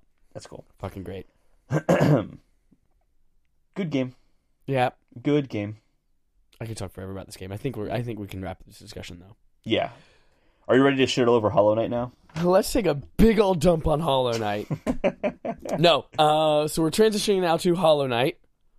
If you don't want spoilers about Hollow Knight, but you did want them about God of War, take the next 10 seconds to fucking pause it, fast forward, do whatever you need to do, look at the time codes. And now we're moving on to Hollow Knight. Hollow Knight for PC, Nintendo Switch. It hasn't come to anything else yet, right? Xbox and PS4. Is it on Xbox and PS4 now? Yep. It's the Void Heart edition. Oh, that's right. Yeah. What a charming, fucking difficult game. Charming and difficult. Yeah, I think Charming and difficult. This is a year that I discovered that I really love Metroidvania games. Mm-hmm. We played Super Metroid. Was that this year? No, it wasn't. It was last year. Was it last fall? Yeah. Anyway, I played We played Super Castlevania Metroid. Night. We Symphony played of Night. Castlevania Symphony of the Night, Mm-hmm. and now Hollow Knight. And those are, you could obviously see the progression of those three and how they influence each other. Yeah. And this is, of those three, my second favorite in the genre. I really loved Symphony of the Night. Mm-hmm. But Hollow Knight, I feel like, is kind of like the emo cool kid of all of these. Yeah. It is a game that I had so much fun playing. Mm-hmm. I always felt like I had somewhere to go and something to do. Yes. Whether it was Definitely the main true. path or something else, and I'm like, You're never I really could go over stuck in here. the game. You could just always go Yeah. somewhere else. Yeah. exactly. If I was ever like, I don't know where to go next, but I know that I remember there was a spot over here that I haven't explored yet, or I know that if I can upgrade my sword because of this, or there's I forget what they call them, the little medallions that give you skills. Oh, the charms. The charms, yeah. Yeah. I was like, I know I have enough money now to go get a charm from over here, or I can get this charm and then get this from that, and then go upgrade my sword, and that will allow me to do this. And it is a game that is so much about that carrot on the stick. Mm-hmm. There's always something like, oh yeah, I can go back to this place and do this now that I have this power, or I could go over here and do that. And it's something that I one day will definitely go back and try to get maybe 85%. Well, it's cool because I'm not going to commit to 100%. yeah, I haven't got 100%. I'm close to it, but there's 112% in the game now with all the DLC and all that. Oh, that's right. Um, I'm at 54%. I finished the game at 54%. yeah, but it's cool because there are just so many side things to do that are big. Did you find the Coliseum of Fools? I didn't make my way to I'd heard it was there Yeah. because of dialogue from other characters, but I never actually found it. Yeah, it's basically... I know about where it would be based on where I've gone and where I haven't gone yet, but... Mm-hmm. Yeah, I mean, it's one of those things where you go there and... You met Zote, the mighty Zote? Yes. Like, his story culminates and completes there in a really funny way. It's essentially an arena mode where you go in there and you have 3 different levels that are increasingly difficult, and they are really fucking hard. It is... So, like, there's one where you're fighting, and then all of a sudden the floor turns into nails, and you have to just wall jump in order to move around. And you're fighting while fighting enemies. So you have like the hornets that are like shooting fireballs at you, and you can't touch the ground. Oh man, it's ridiculous. You say things like that, and then there's a boss at the end of all that. So like after you go through tons and tons of enemies, and just challenging, a very challenging set of enemies coming at you at any given time. Like one's rolling at you, but the other one's throwing fire at you. So you have to like dodge a lot and think about a lot of different things. Then they'll throw the boss at you at the end of all that. But then like in the kind of charminess of Hollow Knight, one of the bosses you fight for that is Zote, the guy who kept saying how he's so powerful and mighty and no one can beat him. He's the best, yet you always save him from being stuck somewhere. Like, so you fight him as a boss, and he's the easiest boss in the whole game. He literally just runs around flailing his sword everywhere. And you just jump over him and hit him, and then you just jump over him and hit him. And it was so funny, like, to get to that point. So, like, it's definitely worthwhile to, like, explore and, like, find those little niche areas in the game. Because there's still, like, really cool things that happen as a result. which I I like. definitely have to get back to more of it. Yeah, it's definitely a game that's fun to return to and just continue exploring. And that's actually why I haven't beaten the final boss. It's like, no, like that's I still need to do everything in the game. I still need to find everything before I can do that. There's also a second version of the boss battle that happens if you do something in particular, which I'm halfway through doing now. But I'm curious if you found one side quest in particular. Which one? The one where you have to travel across the whole map. I don't know. I feel like I went all over the map. No, so like they specifically say you have to deliver this flower from, you get it on one side of the map and you have to go all the way over to Queen's Garden, but the flower is very delicate, and if you get hit at all, you have to start over again. I did not do that. You can't warp at all. You can't use stag stations at all. You have to walk across the entire map without getting hit. And that includes like us getting hit by a spike while platforming. What's the reward for that? It was a charm. I can't remember which charm it was, I think. No. It was a mask shard. Oh, gotcha. Yeah. Keep it focused. Like, there's a lot of cool little side quests like that. It's worthwhile to find all the grubs, which are like little worm things. That has a cool little story to culminate at it. I just ranted a lot. I'm sorry. What's your thoughts of the game? I feel like I'm like 20 to 22 maybe grubs of the however many, 30, 31. Sounds 32? about right. Yeah. At a certain point too, you get a charm that just shows you where they are on the map. Gotcha. I have that charm. You do? Okay. Yeah. Let's talk about charms. Yeah. I thought that was a really cool, clever way to do, rather than like getting in Super Metroid or Castlevania fashion where you're just like, you get a new skill that allows you to do this. I mean, there were a couple functions of that, but this allows you to pick and choose what buffs you want at any given time.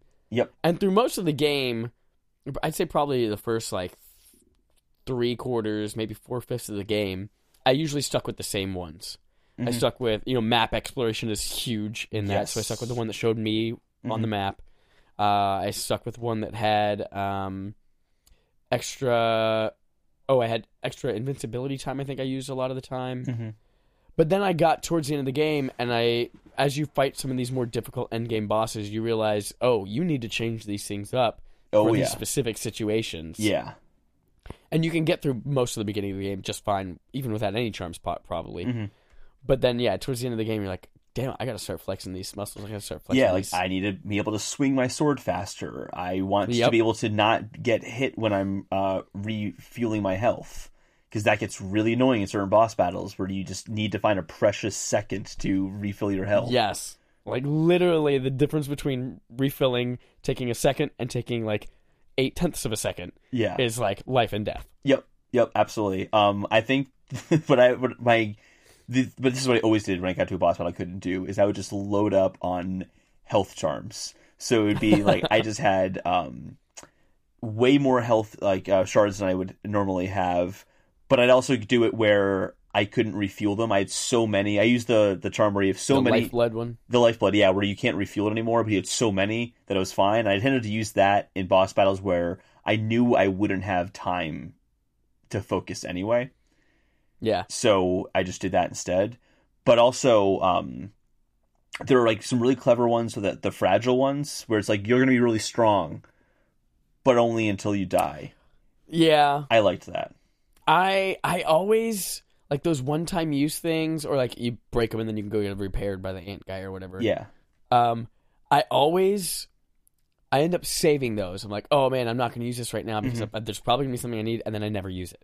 See, so all the fragile ones I never use. I get like that in games a lot, but I think because of like the direness of having to beat some of these bosses because you fought them so many times, like, you know what? You're like, this is the time to use it because I have to get past this boss. Like the 5 nights you fight in a row, they're like rolling around, like that one. I had to do stuff like that. You're right. That one took me like a full 20 minutes of trying. I hate you so much. I'm just so good at video games. It's like widely considered one of the hardest bosses in that game, and you're like, whatever. Hey, it was 20 minutes. That's a long time. That was at least like 10 or 11 tries. I think my favorite thing about Hollow Knight is the sense of exploration, and when you're just finding a new area, the excitement of burrowing down in there and seeing what it's like. I still remember. Did you ever find the Abyss? No, you didn't. Yes, I remember finding the Abyss. I don't remember whether I explored it or not, but I remember seeing on my map the Abyss, and it's coming on the screen. I don't remember whether. What does the Abyss look like? It's a giant hole. It's just a giant hole. I saw that it was there, and I didn't go in it yet.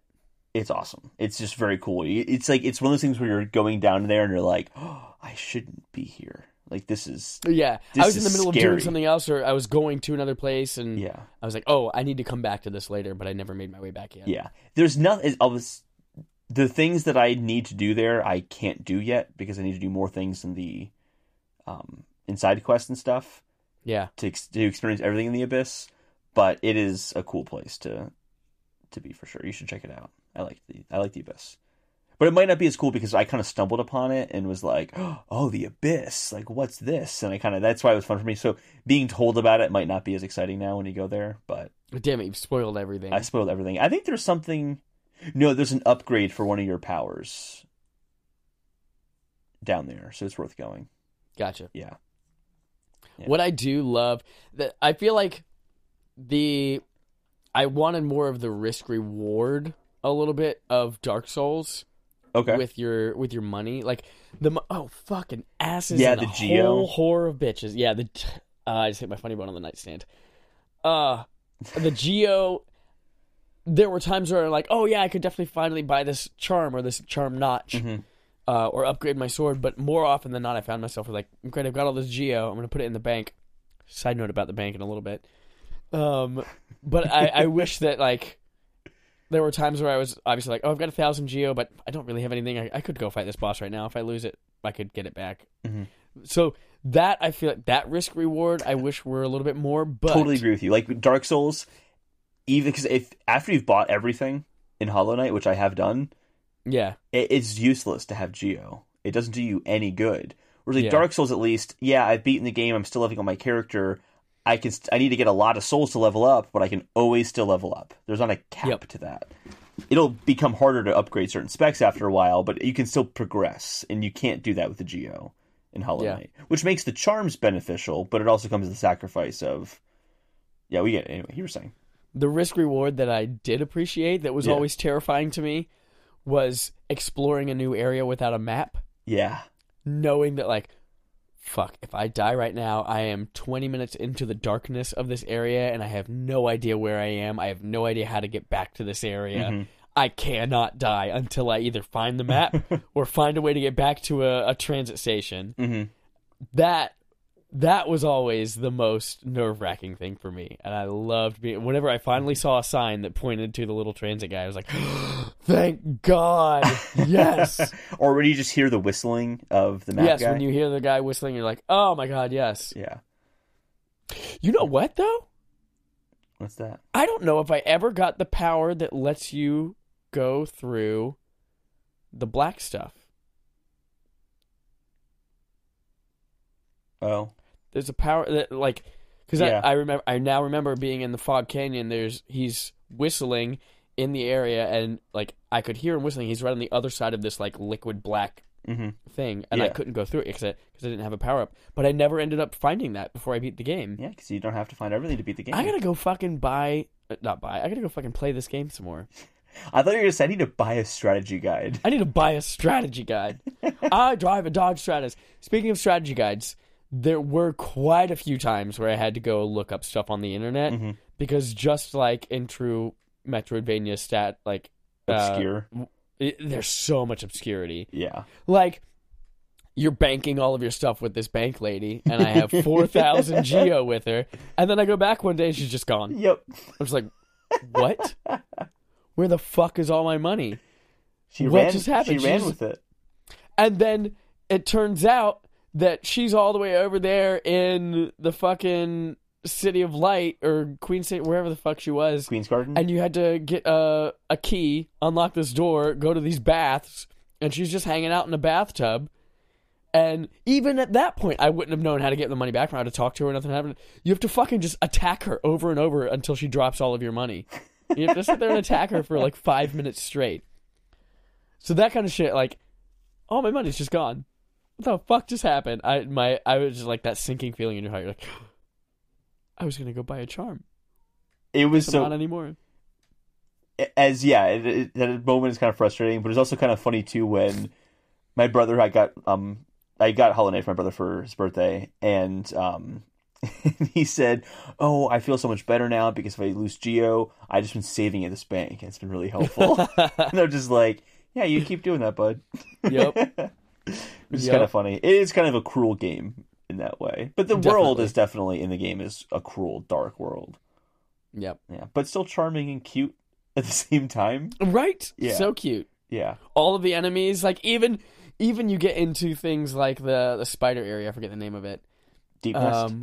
Deep Nest. Yeah, where you like even the spiders are cute. Mm-hmm. Except for the ones that hatch out of the bodies. Scary. Like you're still like, oh, I don't want to go deeper because this is a little scary area. Yeah. Absolutely terrifying. Yeah. Like especially the sound design of the Deep Nest. Yes. Is fucking terrifying. Yep. I played that game a lot with headphones in. Yep, me too. That's a great game for headphones. Yeah. Yeah. But yeah, I definitely keep like playing and exploring because there's a lot to see. I haven't figured out what hot springs are for yet, so I got to figure out what those are for. Oh, they just refill your health. That's it? That's it, yeah. Oh, I guess I've always been at full health. Yeah. Well, why do some of them have benches right beside them then? Just by chance, just coincidence. And they're like marked on your map. There's got to be something more to the hot springs. It just refuels your health and your soul. I don't know about that. That's all. Okay, maybe I'm missing something, but I'm pretty sure that's all they're used for. Well, you're not 112% done with the game yet. It's so true, you might but be missing I'm something too. Definitely, I'm at close to 100, so I've done double more. Double the amount of content. Double more. Double more. That was a great phrasing of that. Double more. Pleasure, double the fun. Yeah, I had a great time with it. I absolutely, obviously recommend it. Mm-hmm. It should have been on my recommendations list. I just didn't put it on there because I figured you were going to talk about it anyway. Oh, honorable mentions. Not my honorable mentions. Yeah, that one. Yeah. Well, cool. That is what a fucking great year for games. Great year for games. Yeah, I want to play Hollow Knight again already. I want to do it again. I legit am looking at the time like, can I start God of War again today? Can I start a new game plus God of War tonight? Oh, one thing I God of War really quickly. This isn't a spoiler. A very clever way of doing the end credits. Oh, yeah. It just happens over the game as you're kind of playing the last segment of the game. While you're walking back and talking to your son. Yep. And then after that, it just says, hey, you can keep playing the game, like right now. Yep. And there's no true to the whole, it never breaks the camera. Right? How did we not talk about that yet? Yeah. The one take of the entire fucking game. There is a little cheat, though. Like what? The cheats when you go through the portals, like the warp portals, it does flash and it does break. There's a cut in the camera at that point. No, well, fuck you. I mean, technically speaking, I know how they do it. There's not a cut in the camera. They just probably flash something white in front of the camera and still have it follow behind Kratos. And then use that flash of white to load in the new scene. So it's still a continuous camera. But it's very clever stuff, yeah. But Chad? Yeah. 2018 had some great games. How great were our predictions for 2018? Woo! Okay, we are done with spoilers for everything right now. We're going to talk about our predictions. Yes. Last year's and this year's. I'm excited about this part. I spent a lot of time on my predictions, and I feel very, very confident in all of them. So are we talking about 2018 predictions or 2019 predictions 2018 predictions first. I'm confident about my 2019 predictions. I was not that great at my 2018 predictions. Going back to look at those did not turn out that well. I think I only had 5. You said you had 3, right? I had 3. I had 3 from 2018, yes. Okay. And let me tell you, spoilers, I almost nailed every single one of these. Really? Yes. Well, I have 5, so I'll start off. Okay. And then on my second one, you'll start. Okay. Great. First prediction, I said Pokemon or Metroid this year. Or both. Like one or the other or both. Pokemon Switch will be shown E3 or after. And then Metroid will be shown off in January.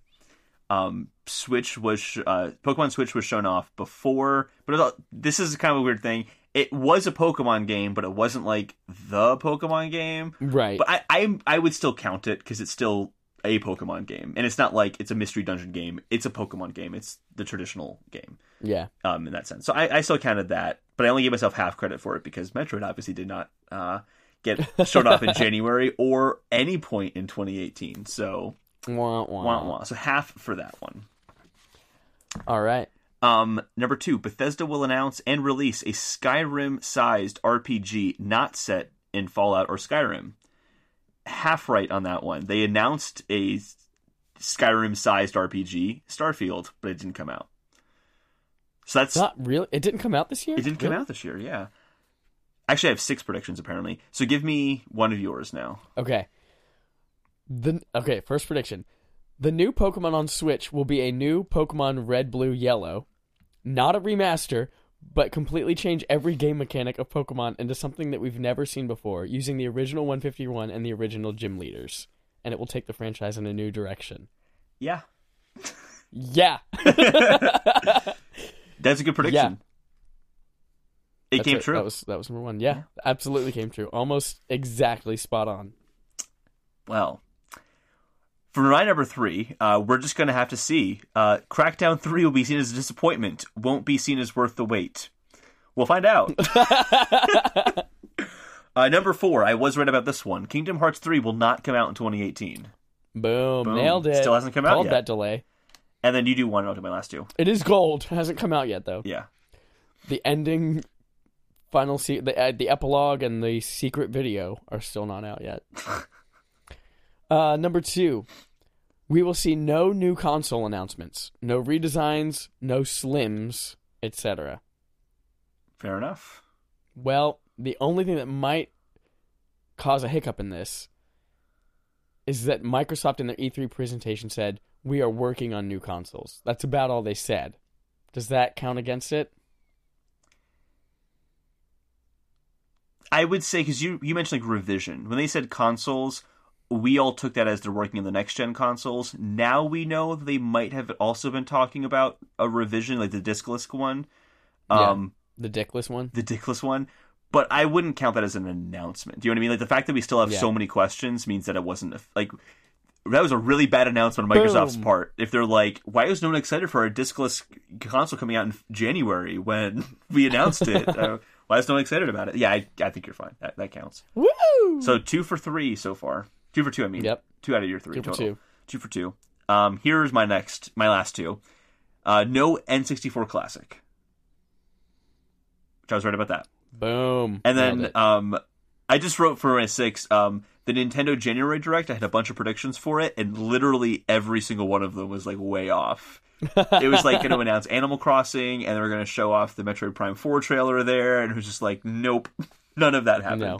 So, but the only predictions I did get were N64 Classic, Kingdom Hearts 3, half of the Bethesda one, and half of the Pokemon Metroid one. So okay. I got half of my predictions right. My last one is Joy-Cons will take off. New colors. There'll be new game-themed ones, or possibly even redesigned ones like GameCube versions. I wouldn't give you full credit for that one. Yeah, I don't think I would get full credit. The redesigned one's like, does Pokeball Plus count as that? Since it's technically a full working Joy-Con, but it's not a Joy-Con though. But it didn't function. I mean, sorry, it didn't take off like I thought it would. I feel like we got the same amount maybe as we did last year. Yeah, we got the Diablo themed ones, we got the Smash Brothers ones, we got the they were just kind of timed with ones. games the same way they were timed with games the year before. There wasn't like a change in their behavior at all in treating and how they treat the Joy-Cons. Yeah, I wouldn't go for that one. Yeah. No. But I mean, it's not like it got worse, it just kind of stayed the same. Stagnation. A whole nation full of stags. Well, I'd say let's go into the 2019 predictions now. 2019 predictions. What's coming out? Well, Holden and I are obviously pretty good at guessing, so this is all going to happen. Holden and I have 1, 2, 3, 4, 5, 6, but the 6 is a big one. Okay. I have 5, and my third one has 3 sub-points. But it's actually a pretty quick one. None of these are actually very big, but I'm very confident in all of them, so I feel very good. Right. I only put ones down that I'm like 95% certain of. So I feel really good about this. Me too. I guess you'll start off this time because I started off the last one. All right, here we go. Number 1, Microsoft will fold Xbox Game Pass into Xbox Live Gold, replacing traditional games with gold. Interesting. So instead of giving out 6 free games a month, it's just going to become Game Pass as part of Xbox Live Gold, as another way of beating PlayStation Plus. Interesting. I like that. Most of mine are Nintendo related. That shouldn't be a surprise. Number 1, a 2D Zelda game will come out in 2019. Not announced, coming out later. Announced and coming out in 2019. But is it going to be on Switch or will it be on the 4DS? So I'm saying Switch or 3DS. Doesn't matter. It's just the point is that a 2D Zelda game will come out. There's been a Zelda game literally every 2. I went back and looked at the release cadence for the franchise. Yeah. Every 2 years a new Zelda game comes out. The only exceptions are there are 2 exceptions in all of it. One is a 5-year gap between A Link to the Past and Ocarina of Time, but Link's Awakening came out in the middle there. So really there's a 3-year gap. And then there was a 1-year gap. I want to say like Twilight Princess and then like the next year Phantom Hourglass came out or something like that. But if it's not been a 2-year gap, it's been less usually. Every year has been 2 years like clockwork. So it's time for a 2D Zelda game. It's going to happen. I just don't know if it's going to happen on Switch or 3DS, but it will happen in 2019. That's my prediction. All right. My next one. Days Gone will be the year's biggest surprise, similar to how God of War was this year, and will be a legit Game of the Year contender.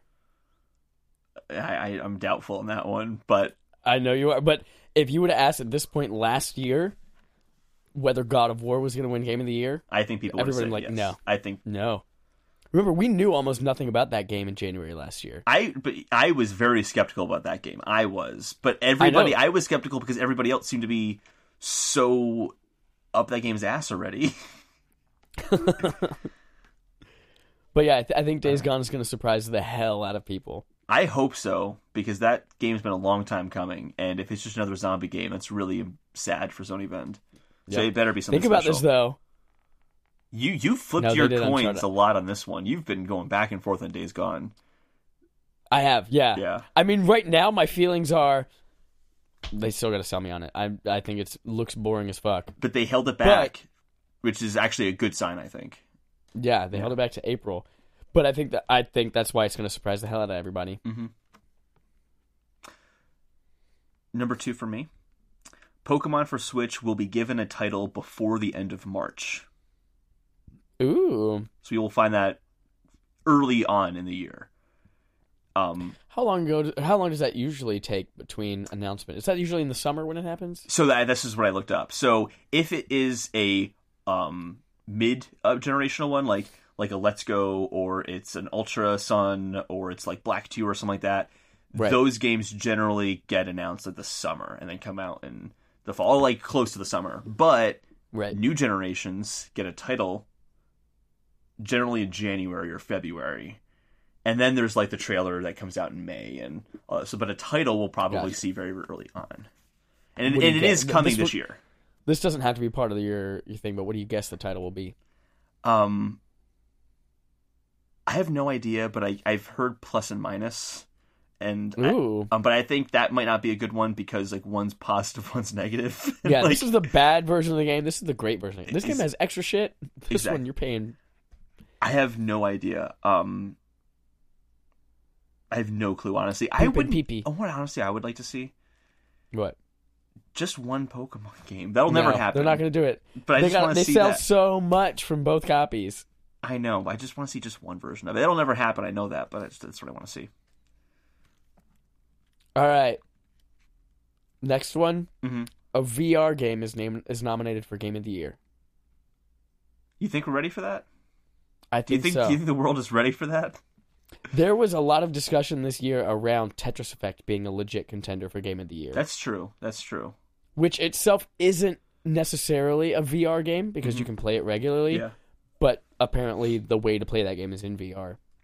So yeah, I think with what we saw this year, if it just keeps improving, I think that there might be one nominated. And you're specifically talking about the Game Awards? Yes, specifically the Game Awards. Because we will have to measure this at the end of the year. I want to make sure we're clearing that up now. That way it's like, no, I meant the IGN Awards. Yeah, duh. I meant Game Informer. I meant Game Informer. All right. So I have 3 games here that are undated. Specifically, these games have to be undated. I couldn't say Pokemon's definitely going to come out in 2019 because they basically have confirmed it. They haven't said in like an announcement, but they've essentially confirmed it. Right. In earnings calls and stuff. So here are 3 games that do not have a date, and I think they're coming out in 2019. Last of Us Part 2, I think it's going to come out in the last half of 2019. It is absolutely time for that time to come out, that game to come out. Specifically, Ghost of Tsushima and Death Stranding will not come out this year. Okay. I do not think those games will come out. But my main prediction is that Last of Us Part 2, last half. The second game is Metroid Prime 4 will come out before September ends. That game will not come out any later than September. Before September ends. So, okay. So just wake me up when September ends so I can play Metroid Prime 4. Oh, so clever, Holden. And then C, this one, honestly, I put it on here because I'm like, it wasn't already announced as 2019? Oh, it's definitely coming out in 2019. Doom Eternal. It has no date. It's not given a year. Oh, yeah. Yeah, but like, come on. That's not coming out in 2020. That's coming out in 2019. There's no way they showed off as much of that game what as else they do did. they have? They still have Wolfenstein Youngblood. Which they did say is coming out in 2019. They did say that. Yeah, but they said the summer. have... So I think Doom would be the fall. That's the only thing on their list of stuff so far that's coming out in 2019. That I can think of, yeah. Okay. And Elder Scrolls 6. Well, right, Yeah, right. absolutely. I'm not making that prediction to be perfectly clear. No, so to be clear, because I kind of spoke a lot in a tangent in that one, the 3 games I'm referring to for this prediction are Last of Us Part 2 coming out in the last half of 2019, Metroid Prime 4 coming out before September ends, and then Doom will come out in 2019 as well. Probably the last half. I'm not as certain on the date for that one, but probably last half. All right. All right. So this is the big one. All right. I have one big umbrella prediction and then 3 subpoints to it. Okay. 1, all 3 big companies will reveal new significant console upgrades. Ooh. Starting with Nintendo. Nintendo will announce in summer/early fall a new Switch Pro design. Doesn't have to be called that, but with increased battery life, screen resolution, and power at $299, same price as the regular Switch. Yeah.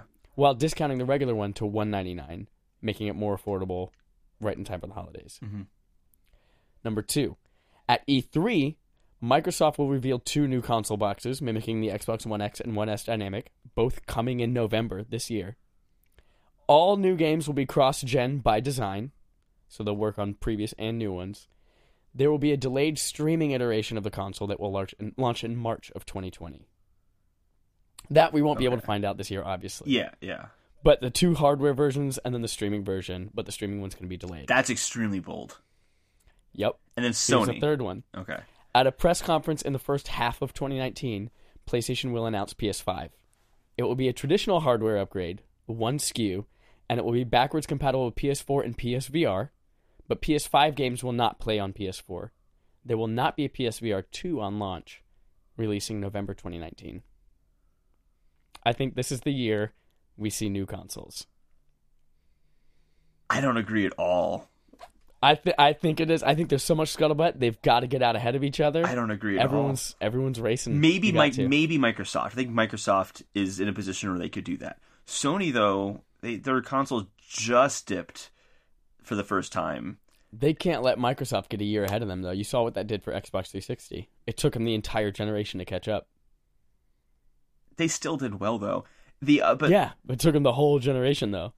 I've looked at those numbers, and it's actually not as bad as people make it out to be. They were doing consistently well throughout the entire generation. They had a hiccup in the first few months, but that didn't last. They gotta win. Yeah, they gotta win. They're already crushing it, and we know how arrogant they can get. So I don't know. I'm not as sold on that one. And part of the reason for that too is why would they then get rid of PSX and E3? They're getting rid of PSX because I think that's going to be like a hands-on thing with PS5. When they announce PSX, I think you're going to be able to go hands-on. Or when they announce PS5, I think they're going to be able to go hands-on with PSX early. Sure, but they're saying like we don't have enough. Okay, so if this were to happen then, so that would mean that you never really agreed with me or disagreed with me when I said that Death Stranding and Ghost of Tsushima are coming out in 2020. That's basically what I was saying. Oh, that's because I have predictions about those two. Okay, so can you just share that right now so we can talk about this? What's that prediction? So, Death Stranding is released in 2019. Mm-hmm. It will be the first game revealed as cross-gen Okay. between PlayStation 4 and PlayStation 5. Yeah. And it will be revealed, that information will be revealed at the PS5 reveal event. Okay. Ghost of Tsushima, same thing? I didn't have anything about Ghost of Tsushima. Okay. So I think if PS5 is coming out this year, Last of Us Part 2 would have been dated already. Ghost of Tsushima would have been dated already. Death Stranding would have been dated already. Those are things that they're going to announce throughout the year. Maybe they'll do like they're all cross-gen, and that's why they've been holding off on the release dates for those. Maybe that could make sense, but I don't think they would announce they're going to not do E3 on the year that they're going to release a console. I think that's way too risky and too dangerous. I think they're doing that kind of like what I was saying earlier to kind of create a radio silence, like Nintendo did before the Switch came out. They just kind of just went radio silence for a while, and then made a huge big explosion with PS5. Well, if you remember, with PS4, they announced it at a February event. Like, they just had their own event at February. Yep. And then, they did PS4 at E3 that year, but... Mm-hmm. But then, again, think back to all of the scuttlebutt of, like, oh, these announcements are imminent. Like, there are no secrets in the game industry. These things leak out so early ahead of time. And right now, everything we know is probably not this year. Probably next year, for Sony at least. So I don't know. I really there's no where there's smoke. Where there's no smoke, there's fire. Or there's smoke, there's fire. There's no smoke right now. I'm basing that off of the fact that I think Microsoft's launching this year. Yeah, and I think that Sony has to if they want to stay on par with Microsoft or beat them. That's my biggest hunch about that. But even Sony has said that they're not doing anything soon, and because they're publicly traded at E3 or PSX.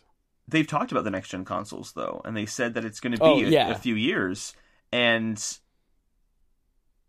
I just think, why wouldn't they? The PS4 is still selling. All right, fine. All right, we'll disagree. This is something we're really going to disagree on because I just don't agree. I think the Switch one, I battled a little bit making a prediction about that one, and I agree. Where I settled on that is the Switch revision will happen. Because they want to get the normal Switch down in price to $199, $149, something like that, so that they can get rid of the 3DS. And ultimately, the cheaper handheld product is really just going to be an earlier version of the Switch. That makes total sense to me. I don't think that they can do that next year. I don't know, but they do release new hardware in the handheld market every 2 years, like clockwork. So they always do that. And I think I said that a few weeks ago as well. So. Yep. It's tough. Like, this is the year for them to do it because the next-gen consoles are probably coming out in 2020, I think. Like, they wouldn't want to release the Switch Pro, or whatever it's going to be called, the same year that the next-gen consoles come out. I think they want to do it a little bit ahead of time. I don't know. But that ties into my fourth prediction, which doesn't rely on the Switch Pro. It doesn't talk about the Switch Pro, but if the Switch Pro does happen, it will help my next prediction.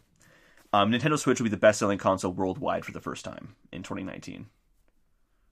For the whole year? For the whole year, yeah. Because of how this is going to have to work, right now there's no sales data for December 2018. So we probably won't have sales data for December 2019 by the time we're recording this episode next year. So we'll just base it off of January to November. If they have a $199 Switch...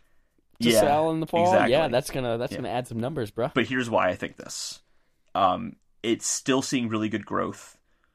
It already has a 28% increase on sales from last year, not including December.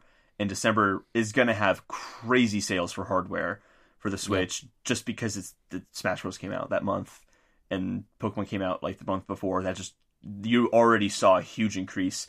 In the November numbers from 2017 to 2018. It's like double. It doubled the numbers from November 2017 to November 2018. So December is going to follow a similar trend. So they're doing super, super, super well. The growth is huge. And I thought that Nintendo actually had a fairly weak year in terms of software. Yeah. I mean, really, it's Smash Bros. And Pokemon. Outside of that, I liked the games. Mario Tennis Aces. Exactly. That's the kind of stuff they're releasing. That's just not huge games that bring a lot of people. But man, next year, holy shit. Metroid Prime 4. I mean, let's be serious. The ones that we know about are already happening. Let's not include Metroid Prime 4, but you're right. Let's not include it because it's unofficial. Pokemon's official. Animal Crossing is official. Fire Emblem is official. I'm missing one already. Luigi's Mansion is official. The Marvel Ultimate Alliance game is official. Mario Bros. Deluxe U, whatever the fuck it's called, official. There are huge games coming out next year. So couple that with the upward trend they already have, and these crazy games coming out, and the fact that they're already selling better than Xbox, and that PlayStation is on a downward trend because at that point in their cycle, Switch is absolutely going to be the best-selling console next year. I just don't see it any other way. I'd be very, very surprised, yeah. All right, my last prediction. Yeah. This one is all critical reception based. Okay. With a couple of actually releases in here too. So one, Dreams is finally going to fucking come out. Better. And it's going to settle on Metacritic under 65. Ooh, yeah, I think you're probably right on that one. Yep. Yeah. Death Stranding is coming out, and it's going to hit over 90. Okay. Cyberpunk 2077 is coming out next year. It's going to land between an 85 and a 90. Another thing we Gears disagree 5. Gears 5 will launch and settle at 80 or below. Okay. That's it. My last prediction is the exact opposite of something you just said, and that is that Cyberpunk 2077 will be given a release date / window of 2020, but that'll be announced this year, but it will not come out this year. My reasoning is that I looked back at how they marketed The Witcher, and it was a 2-year period between them showing off the first trailer and releasing the game. I'm counting the first trailer as that 45-minute gameplay experience. Did they have 45 minutes of Witcher 3 ready to go? They did not. So that was impressive. Well, they probably had that ready to go for the Witcher. Not quite that polished, but they had probably that much content already worked on. Demos are usually specifically made and as a chunk taken out of the game. But it's been 2 years for most of their games. It's been 2 years. And it's always been a year before the game comes out. They announce the date that it's coming out. So I think that's what's going to happen. All right. That was your last one as well? That was my last one as well, yeah. All right. So you'll have to keep us honest, people, because if we forget to do it, I'm going to save my note this time so I don't have to go back and listen to the episode to figure out what I got. I'm going to save that. Listen next year, January. That'll be our next episode. It's next January. Just kidding. We've got 2 segments left to do. Very quick. Remember when you said you thought this was going to be a short episode? Yeah, I know. This is already the longest episode we've ever recorded. I know. God, it feels like we say that every week. So we have 2 things left to do. 1, we have to give some of you guys, or one of you guys, some money. 2, we have to figure out who we're thanking this year. So let's start with the first one. Our participation trophy. So once a month, somebody from our community gets $20 to spend on the gaming service of their choice just for participating by giving people or recommending people listen to us, by rating us on our podcast service, or by interacting with us on Twitter.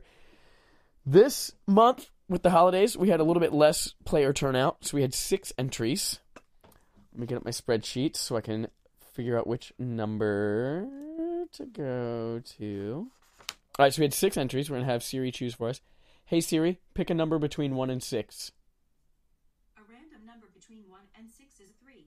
3 is Dane Deasy, Dane. Owner of Dane's Balls. I know that guy. Dane Deasy, check your Twitter DMs for $20 to whatever service you like. You just text him. That's gonna be You also have his phone number. Or I'll just see him in real face. Yeah, there's also that too. Why did I say text him? You'll see him at work tomorrow. Wonderful. So yeah, if you want in on that, you've got 1 entry per week for each of those methods for the whole month of January, and we'll be giving that out at the end of the month. Next is a new segment that we started last week called Thanks for Creating, and it's where we're going to spread a little bit of positivity in our game industry by thanking people who make all of the wonderful things that we love.